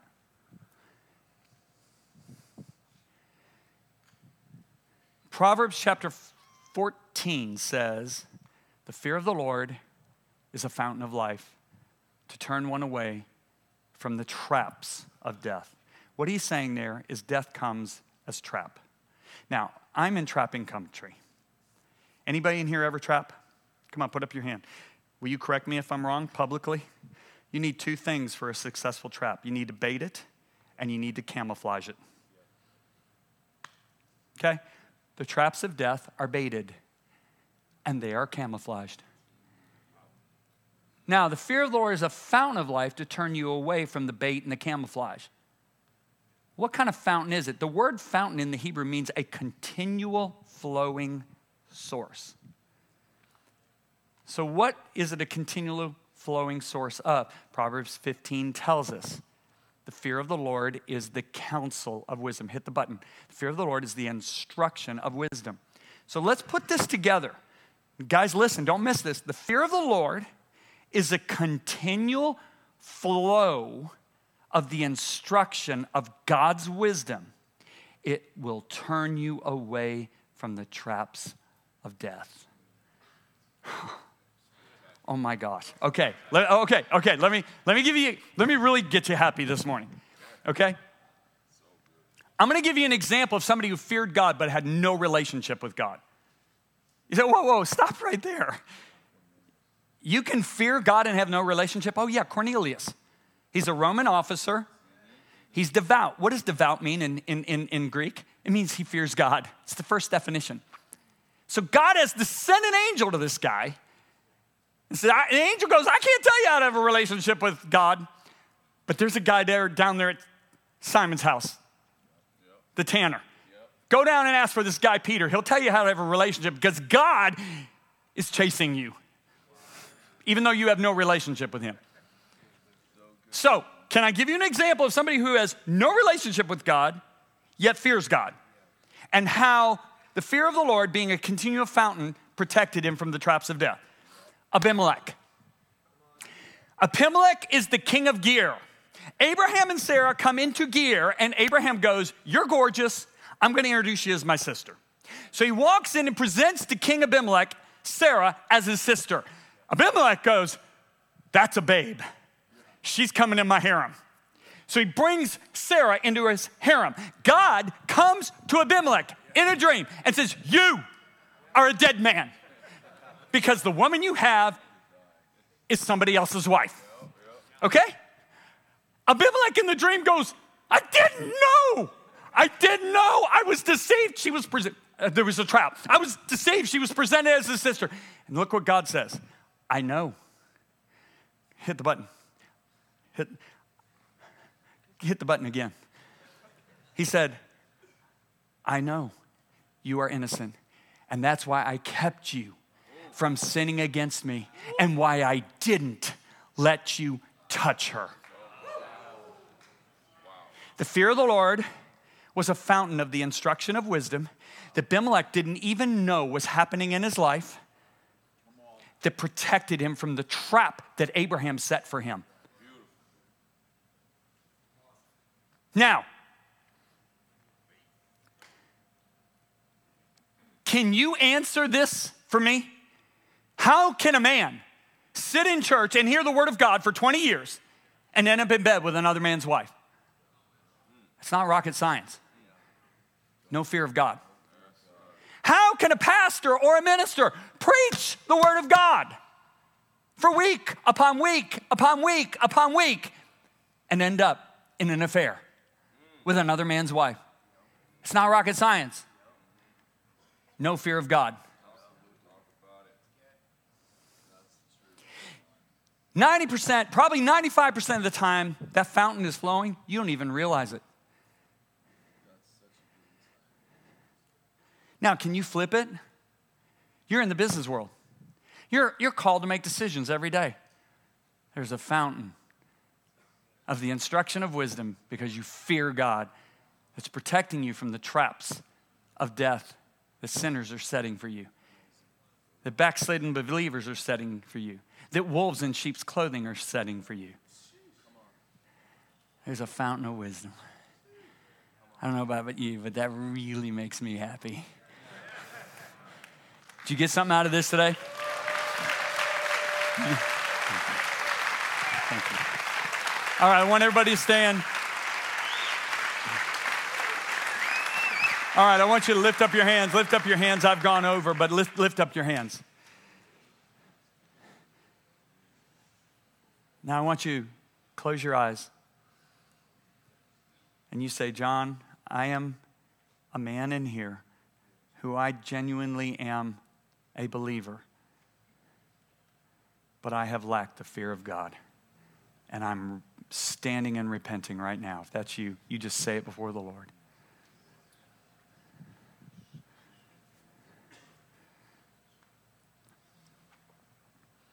With your hands lifted up. Father in heaven, I'm asking you to forgive any sins. Men have repented in their heart. I've heard in my heart. I've heard their repentance, but I know you've heard everyone.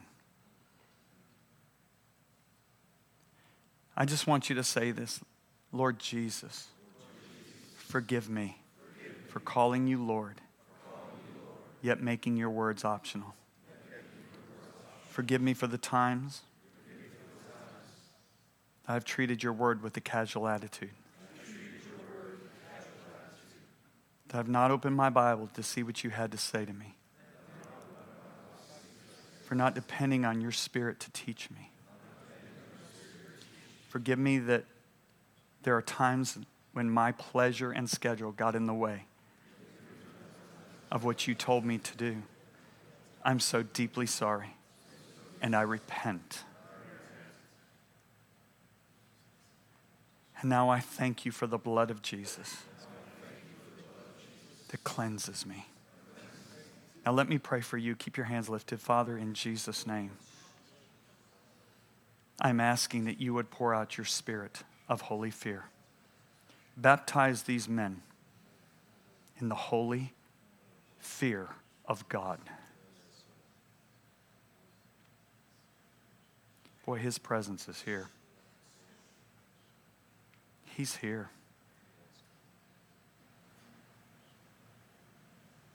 I am asking that your fire would burn the sins that they have written and taped on themselves and said, we want done with this. Your holy fear would burn those desires out of them. That your holy fear would fill their entire beings. There's his presence right there. He's here, guys. Baptize them. Baptize us in your holy fear.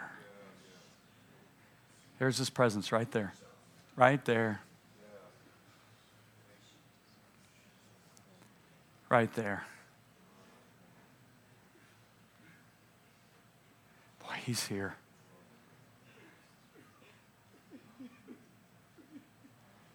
Mastefrukutjama hatariktista. Vronja kjabhost ando hokjetarista. Grandista romba. Zundilete zarota zungratosta vreke zariamboka zip risto. Crotondi sambre niti cicaro jane vrene zundore bojangra labasto vrita jine ro mata rande zini vrindasta. Rusht matikai. Vrane no za repet duda kurando rit rabasiti ruinda rombande zito runda zila lato renda condombave zandaya rende jepe noste. Brando anzangre nuchmai. Bando rando nieta randos todo ramande kiste bariamante. Father, I thank you. Purify us with your fire. Bariesto. Vrando makaste.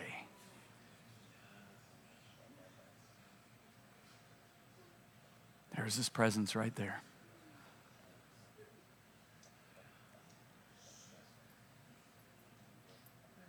Change us forever.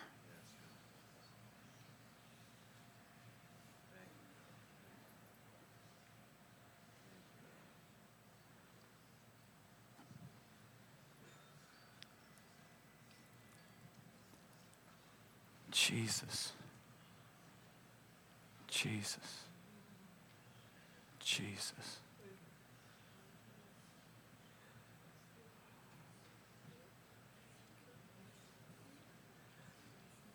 Thank you, Lord.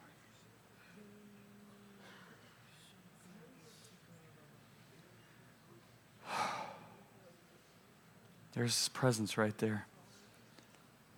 There's His refreshing presence.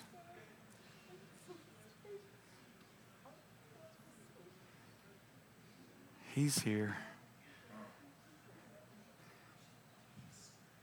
Father, this is where we're asking that you would change us forever. Change us. Change us. I want you to lift your hands up one more time, and I want you to thank Him from the depths of your heart. I don't want you to say it religiously. Just thank Him. Thank you so much.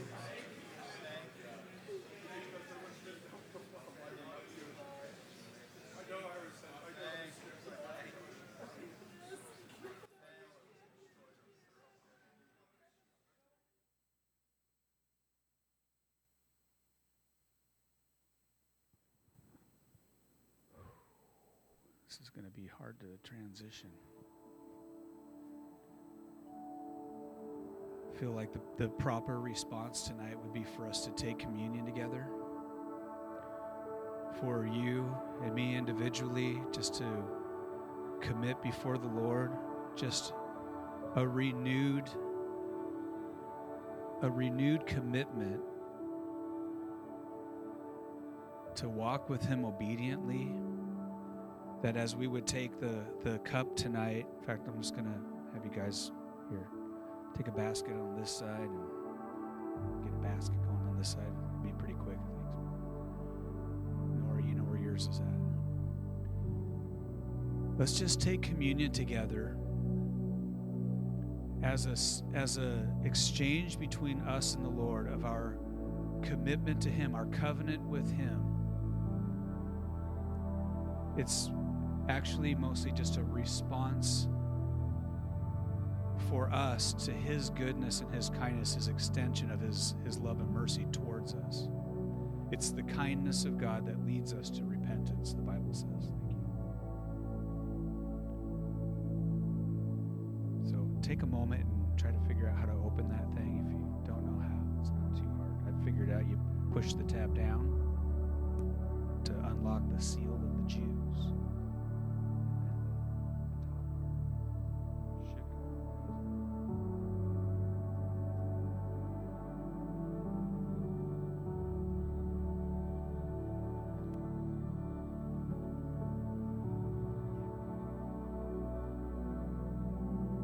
While we're opening these up,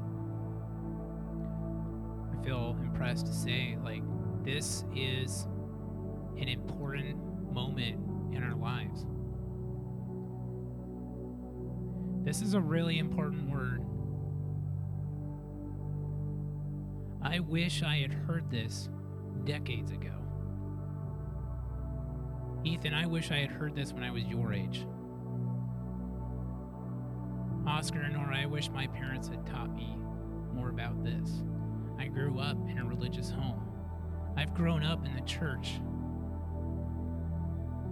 I've listened to sermon after sermon after sermon after sermon. This is a pivotal moment. And it's by His mercy that we are hearing this word right now. And that John Bevere has been carrying this since 95. Liberty, this word is for you. This word is for me.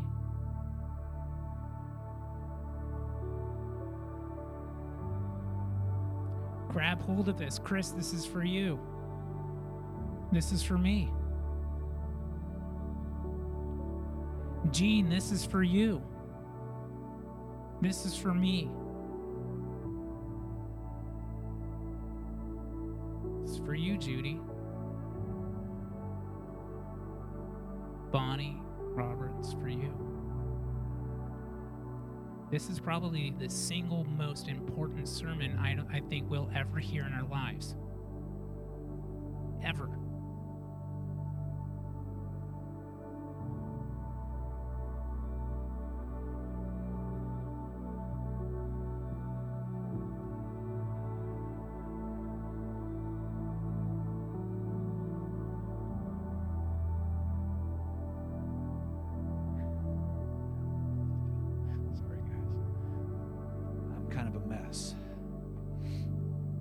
But I can still commune with my Jesus. So lift the bread up to him. Jesus, we lift this up to you. We thank you. You gave your body for me. You gave your body broken on the cross for me.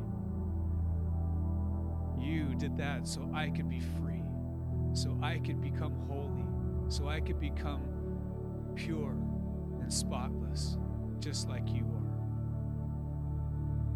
Because you gave your body for me, I give my whole being to you.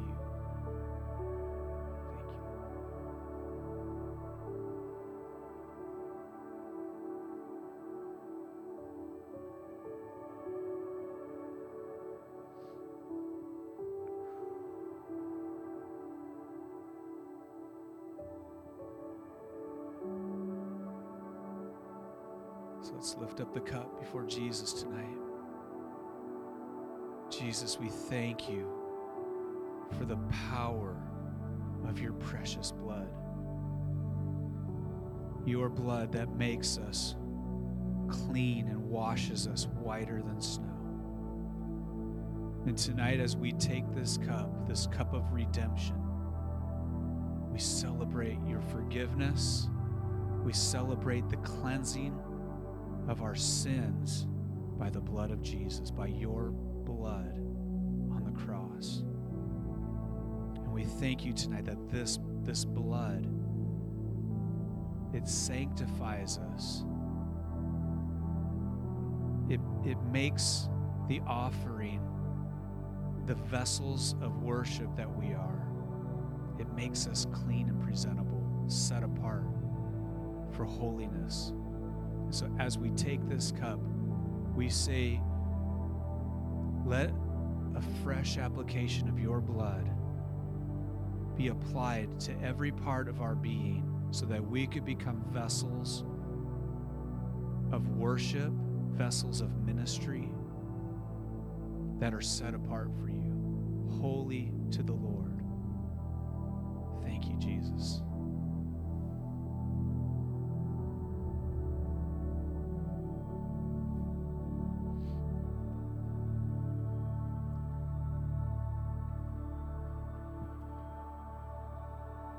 Bonnie and Robert, do you guys come up here?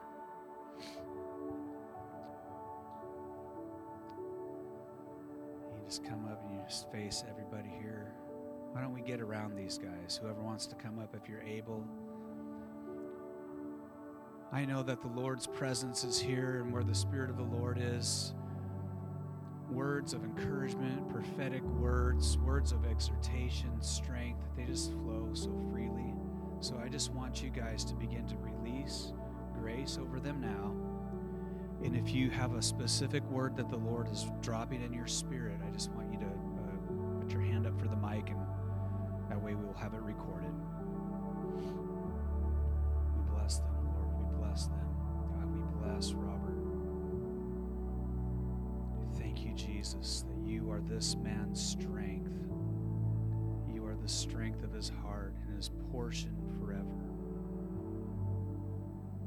You are his shield. You are the lifter of his head, his mighty God, his protector, his compass. Thank you, Lord. We bless him tonight. We bless this man of God as he leads your precious daughter, as they walk together in your plan and purpose for their lives. We bless them, Lord. Thank you, Jesus. We thank you for your presence in their lives. We thank you for your hand on them every step of the way. We bless their marriage. We bless their intimacy. We bless their pursuit of you, Lord Jesus. Thank you, Lord. We just bless Vonnie. We bless your daughter, who carries your royalty so well.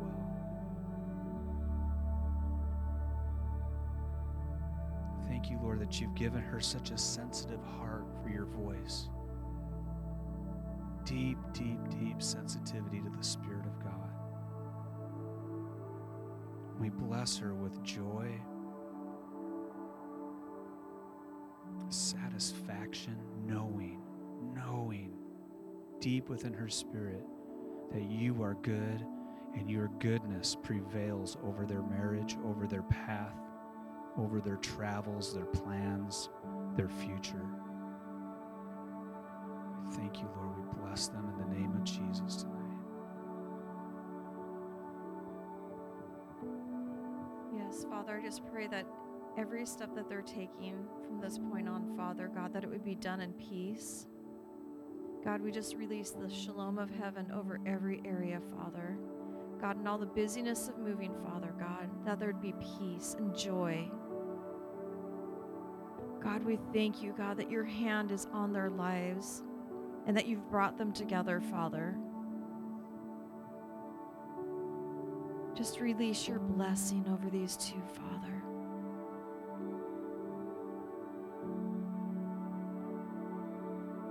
Just as this is a new season for you too, I just feel like you don't even have a clue on how blessed you're going to be and what God's got in store for you.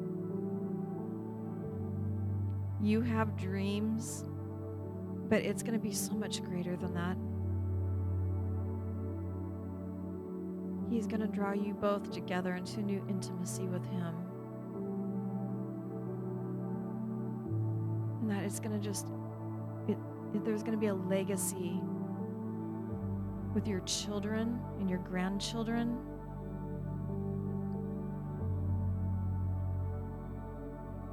So, Father, we just bless their family, God, their children, their grandchildren. God, I pray that you would, that wherever they land church-wise, Father God, that they would be able to dig their feet in deep.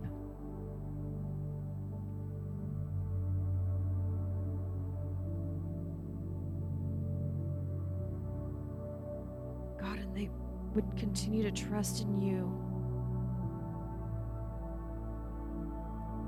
God, we thank you that you've brought them together and that they're going to get to minister together, Father. God, just continue to fan the flame. God, and their entire family, fan the flame, Father. We just bless you guys.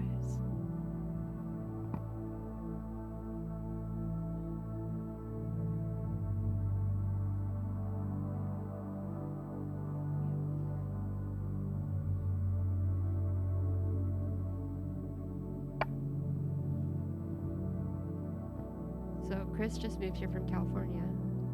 They're moving to California. So can you just put your hand on Robert? Then I'll have David read scripture. The sun shall be no more your light by day, nor for brightness shall the moon give you light. But the Lord will be your everlasting light, and your God will be your glory. Your sun shall no more go down, nor your moon withdraw itself, for the Lord will be your everlasting light, and your days of mourning shall be ended. Isaiah 60:19 through 20. So you guys are going down to sunny California, but the Lord is blessing your exit from the state of Washington. And you are going in the grace of the Lord. But the sun of California is not going to overshine what the Lord is calling you to carry down there. And in fact, you're picking up a deposit right now that you weren't expecting. And I just see you being clothed with new robes of righteousness for the new season that you're going into. And it's been your heart's cry to go deeper, to go higher, deeper, wider now. And the Lord is expanding your tent pegs, and He is expanding your family line. And He's not going to leave no stone unturned, and no one will not be unredeemed of the Lord. So as you go south, I want you to bless the I-5 corridor. That's the grace corridor. You're going in the grace of the Lord. And there's an exchange happening right now, even between Chris blessing you to go back to his home state. So Lord, we just bless right now this couple, Lord, that you have received them. You have received them well. And Lord, that they have done well in the state of Washington. They have done well here, and you are blessing them to go into a place of, you guys are going to be free in California. You're going to step into abundance in California. You're going to step into the peace of the Lord. So Lord God, we just bless them right now, and we just say, fire of God fall, fire of God fall, fire of God fall, and fill them everywhere your foot touches is yours to take right now in the name of Jesus. Thank you, Lord.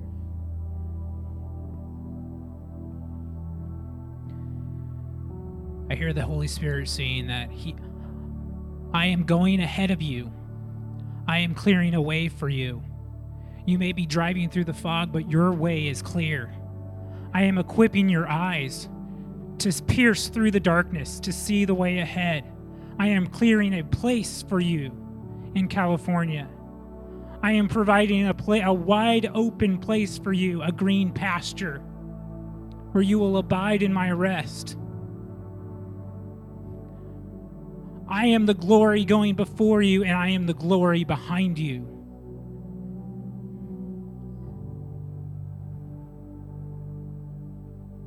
Listen to everything I say and do all that I command you.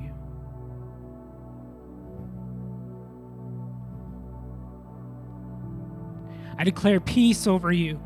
I declare peace over your minds. I declare peace over your hearts. Peace and shalom. Shalom, which is the destroyer of chaos. There will be no chaos in the lives of Robert and Vonnie in Jesus' name. We say all chaos must go now in Jesus' name. All unbelief must go now in Jesus' name. A son and daughter of the Most High, filled with His love. Thank you, Jesus.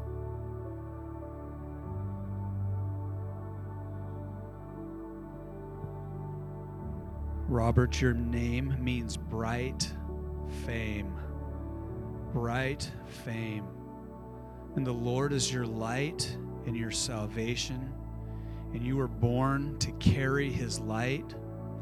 Isaiah says, what does Isaiah say? Arise, arise and shine, for your light has come, and the glory of the Lord has risen upon you. Behold, darkness, thick darkness is over the people, over the land, but the glory of the Lord has risen over you. People are going to come streaming to the brightness of your dawn. You're going to make His name, His light, famous. Thank you, Lord. And Vonnie, truth. Truth.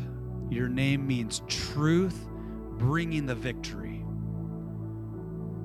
The word of the Lord is going to come out of your mouth, and it is going to bring victory everywhere you walk.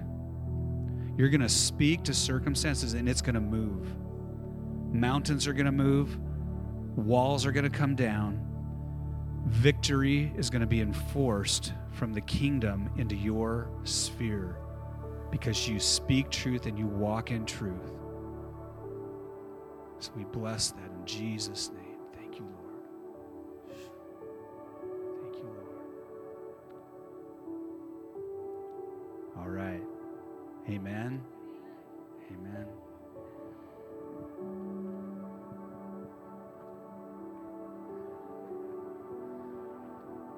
Well, we could.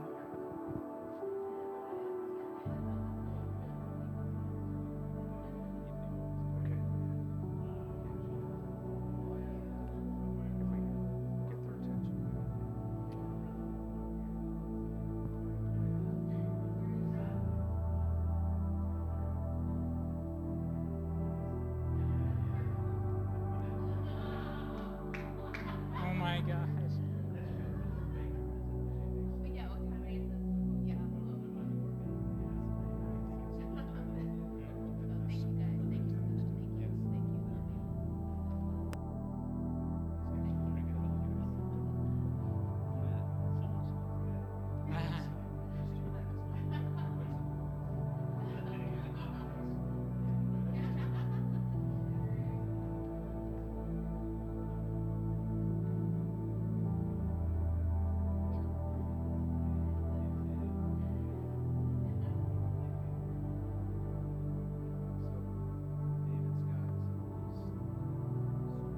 So I sense the Holy Spirit has something for Liberty, Chris, and Ethan.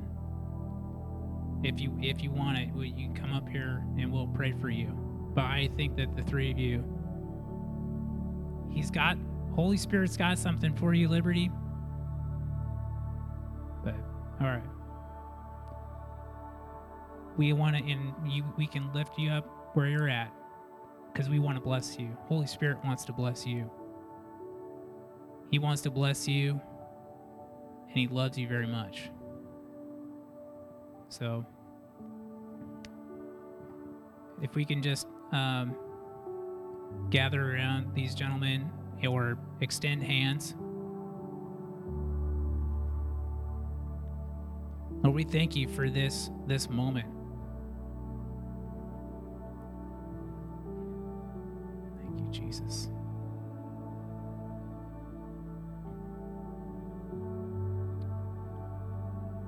We lift up these young men to you, Father.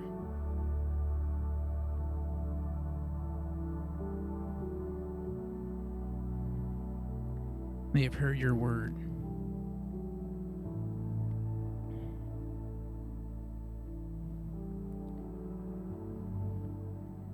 Thank you, Jesus.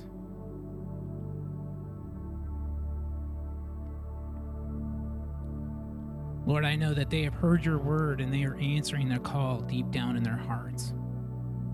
I thank you, Lord, that you are blessing them, each one where they're at in their lives. I thank you, Lord, that you are equipping them with this message, one of the most important messages that we will ever hear, to fear you above all else, to hear and obey with immediacy and a sense of urgency your commands.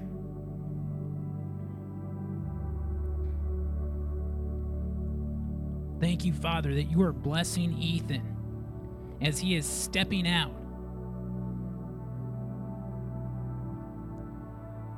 Stepping out into that adventure with you, Father, every step of the way.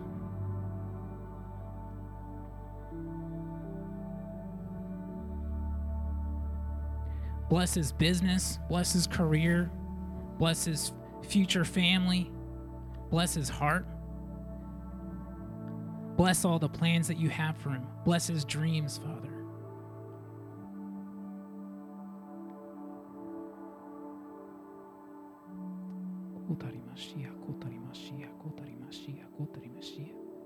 Thank you, Jesus.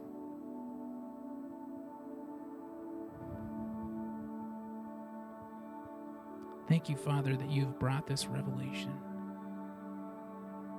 and that you're blessing him right now.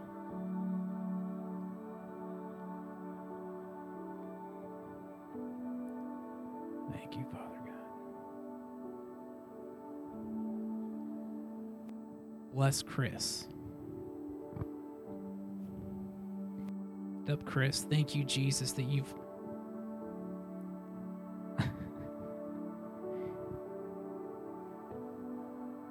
this man that walks in integrity.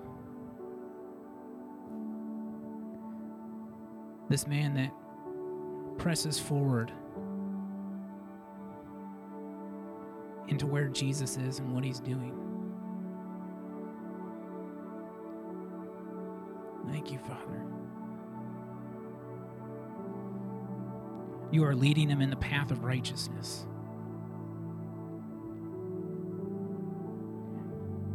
You are giving him the bread of life, living water.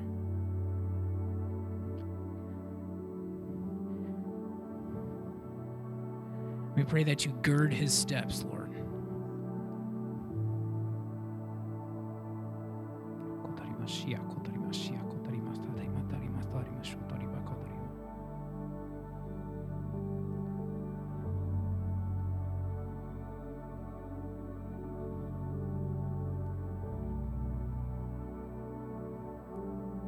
The Father loves you so much, and he's so proud of you. He's so proud of you. And he has so much love for you.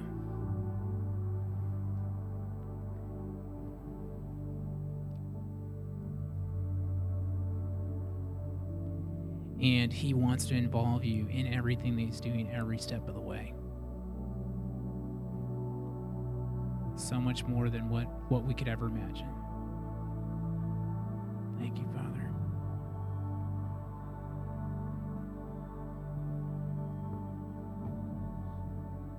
So Lord, we just declare right now a fresh fire of God fall, all-consuming fire of God fall upon Chris right now. There's a fresh wind. I see a wind blowing. There's a wind and a fire coming upon you. It's going to reignite that passion that you had, and he's going to take you up another level. In the name of Jesus, we just come into agreement. Holy Spirit, come. Holy Spirit, come. Thank you, Lord. Thank you, Jesus. And we just pray right now for the fire of God upon you, Ethan. I just see the Lord is unlocking another layer where you have given up in despair. He is breaking that off of you. He is taking you up in joy. You have a good future.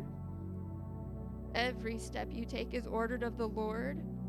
The Lord has promises for you. Lean into him. You have a good future. You have good family. You have good friends. He has good plans for you. Lean into him. Just lean into the more of the Lord. Pursue the roar of the Lord. Pursue the fire of God and let it blow off everything else that you're questioning. And the distractions of the enemy are going to dissipate when you tune in to the roar of the Lord. So I just release that fire!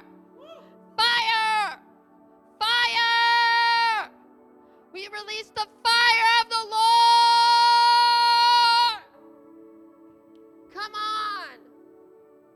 There's a new level. This is a new day. This is a new summer. The fire of the Lord fall in this house. The wind of the Spirit, stir it up, stir it up, stir it up. Do not forsake the Lord your God. Do not lean on your own understanding.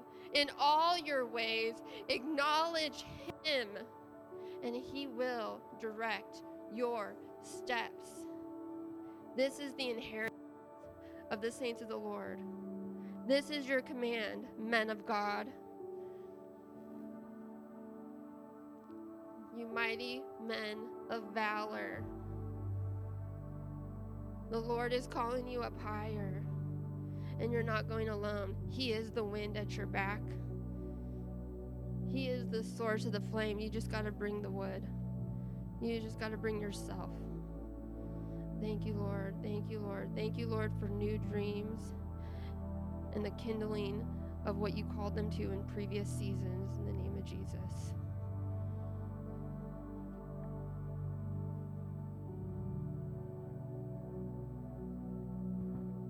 I just feel like the Father is saying to the two of you, say no to the things,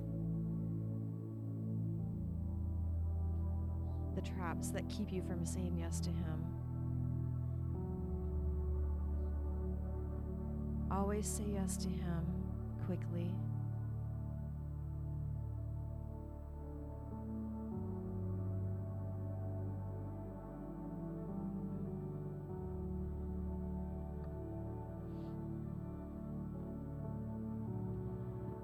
We're going to say amen to that prayer. Can we take the last 10 minutes, the next 10 minutes before, if you want to get home with Grandpa, you can ride with him, but can we take the next 10 minutes and we can stay up front here and just worship? I've got just the rest of the worship that we started with. It's 10 minutes. You're going to get a little Richard Gordon. And we could stay up here and we're going to pray for this man who came in tonight. He's asking for some prayer. So we're going to take about 10 minutes and we're going to worship, and we're going to step into what Richard Gordon is going to lead us through in part of this worship. But let's just continue to receive. There's nothing that we can bring other than what he gives us. So tonight we're just receiving his fire so we can release his fire. We're receiving his grace so we can receive his grace. In Liberty, I just feel like I got to say happy birthday. I know it was Monday, 22, correct? 22. And I believe that the Lord is bringing a breakthrough. I don't know what it looks like or how it's coming, but I'm just going to declare over you now, the presence of God is on your life, and he's bringing a breakthrough. Something is going to break off. Something is going to come through. Something is going to be releasing you into your full destiny. There's a measure coming. So I'm just going to declare it now, but we're going to worship. We're going to worship Jesus. Thank you, Lord. We love you, Jesus. We exalt your name in this place.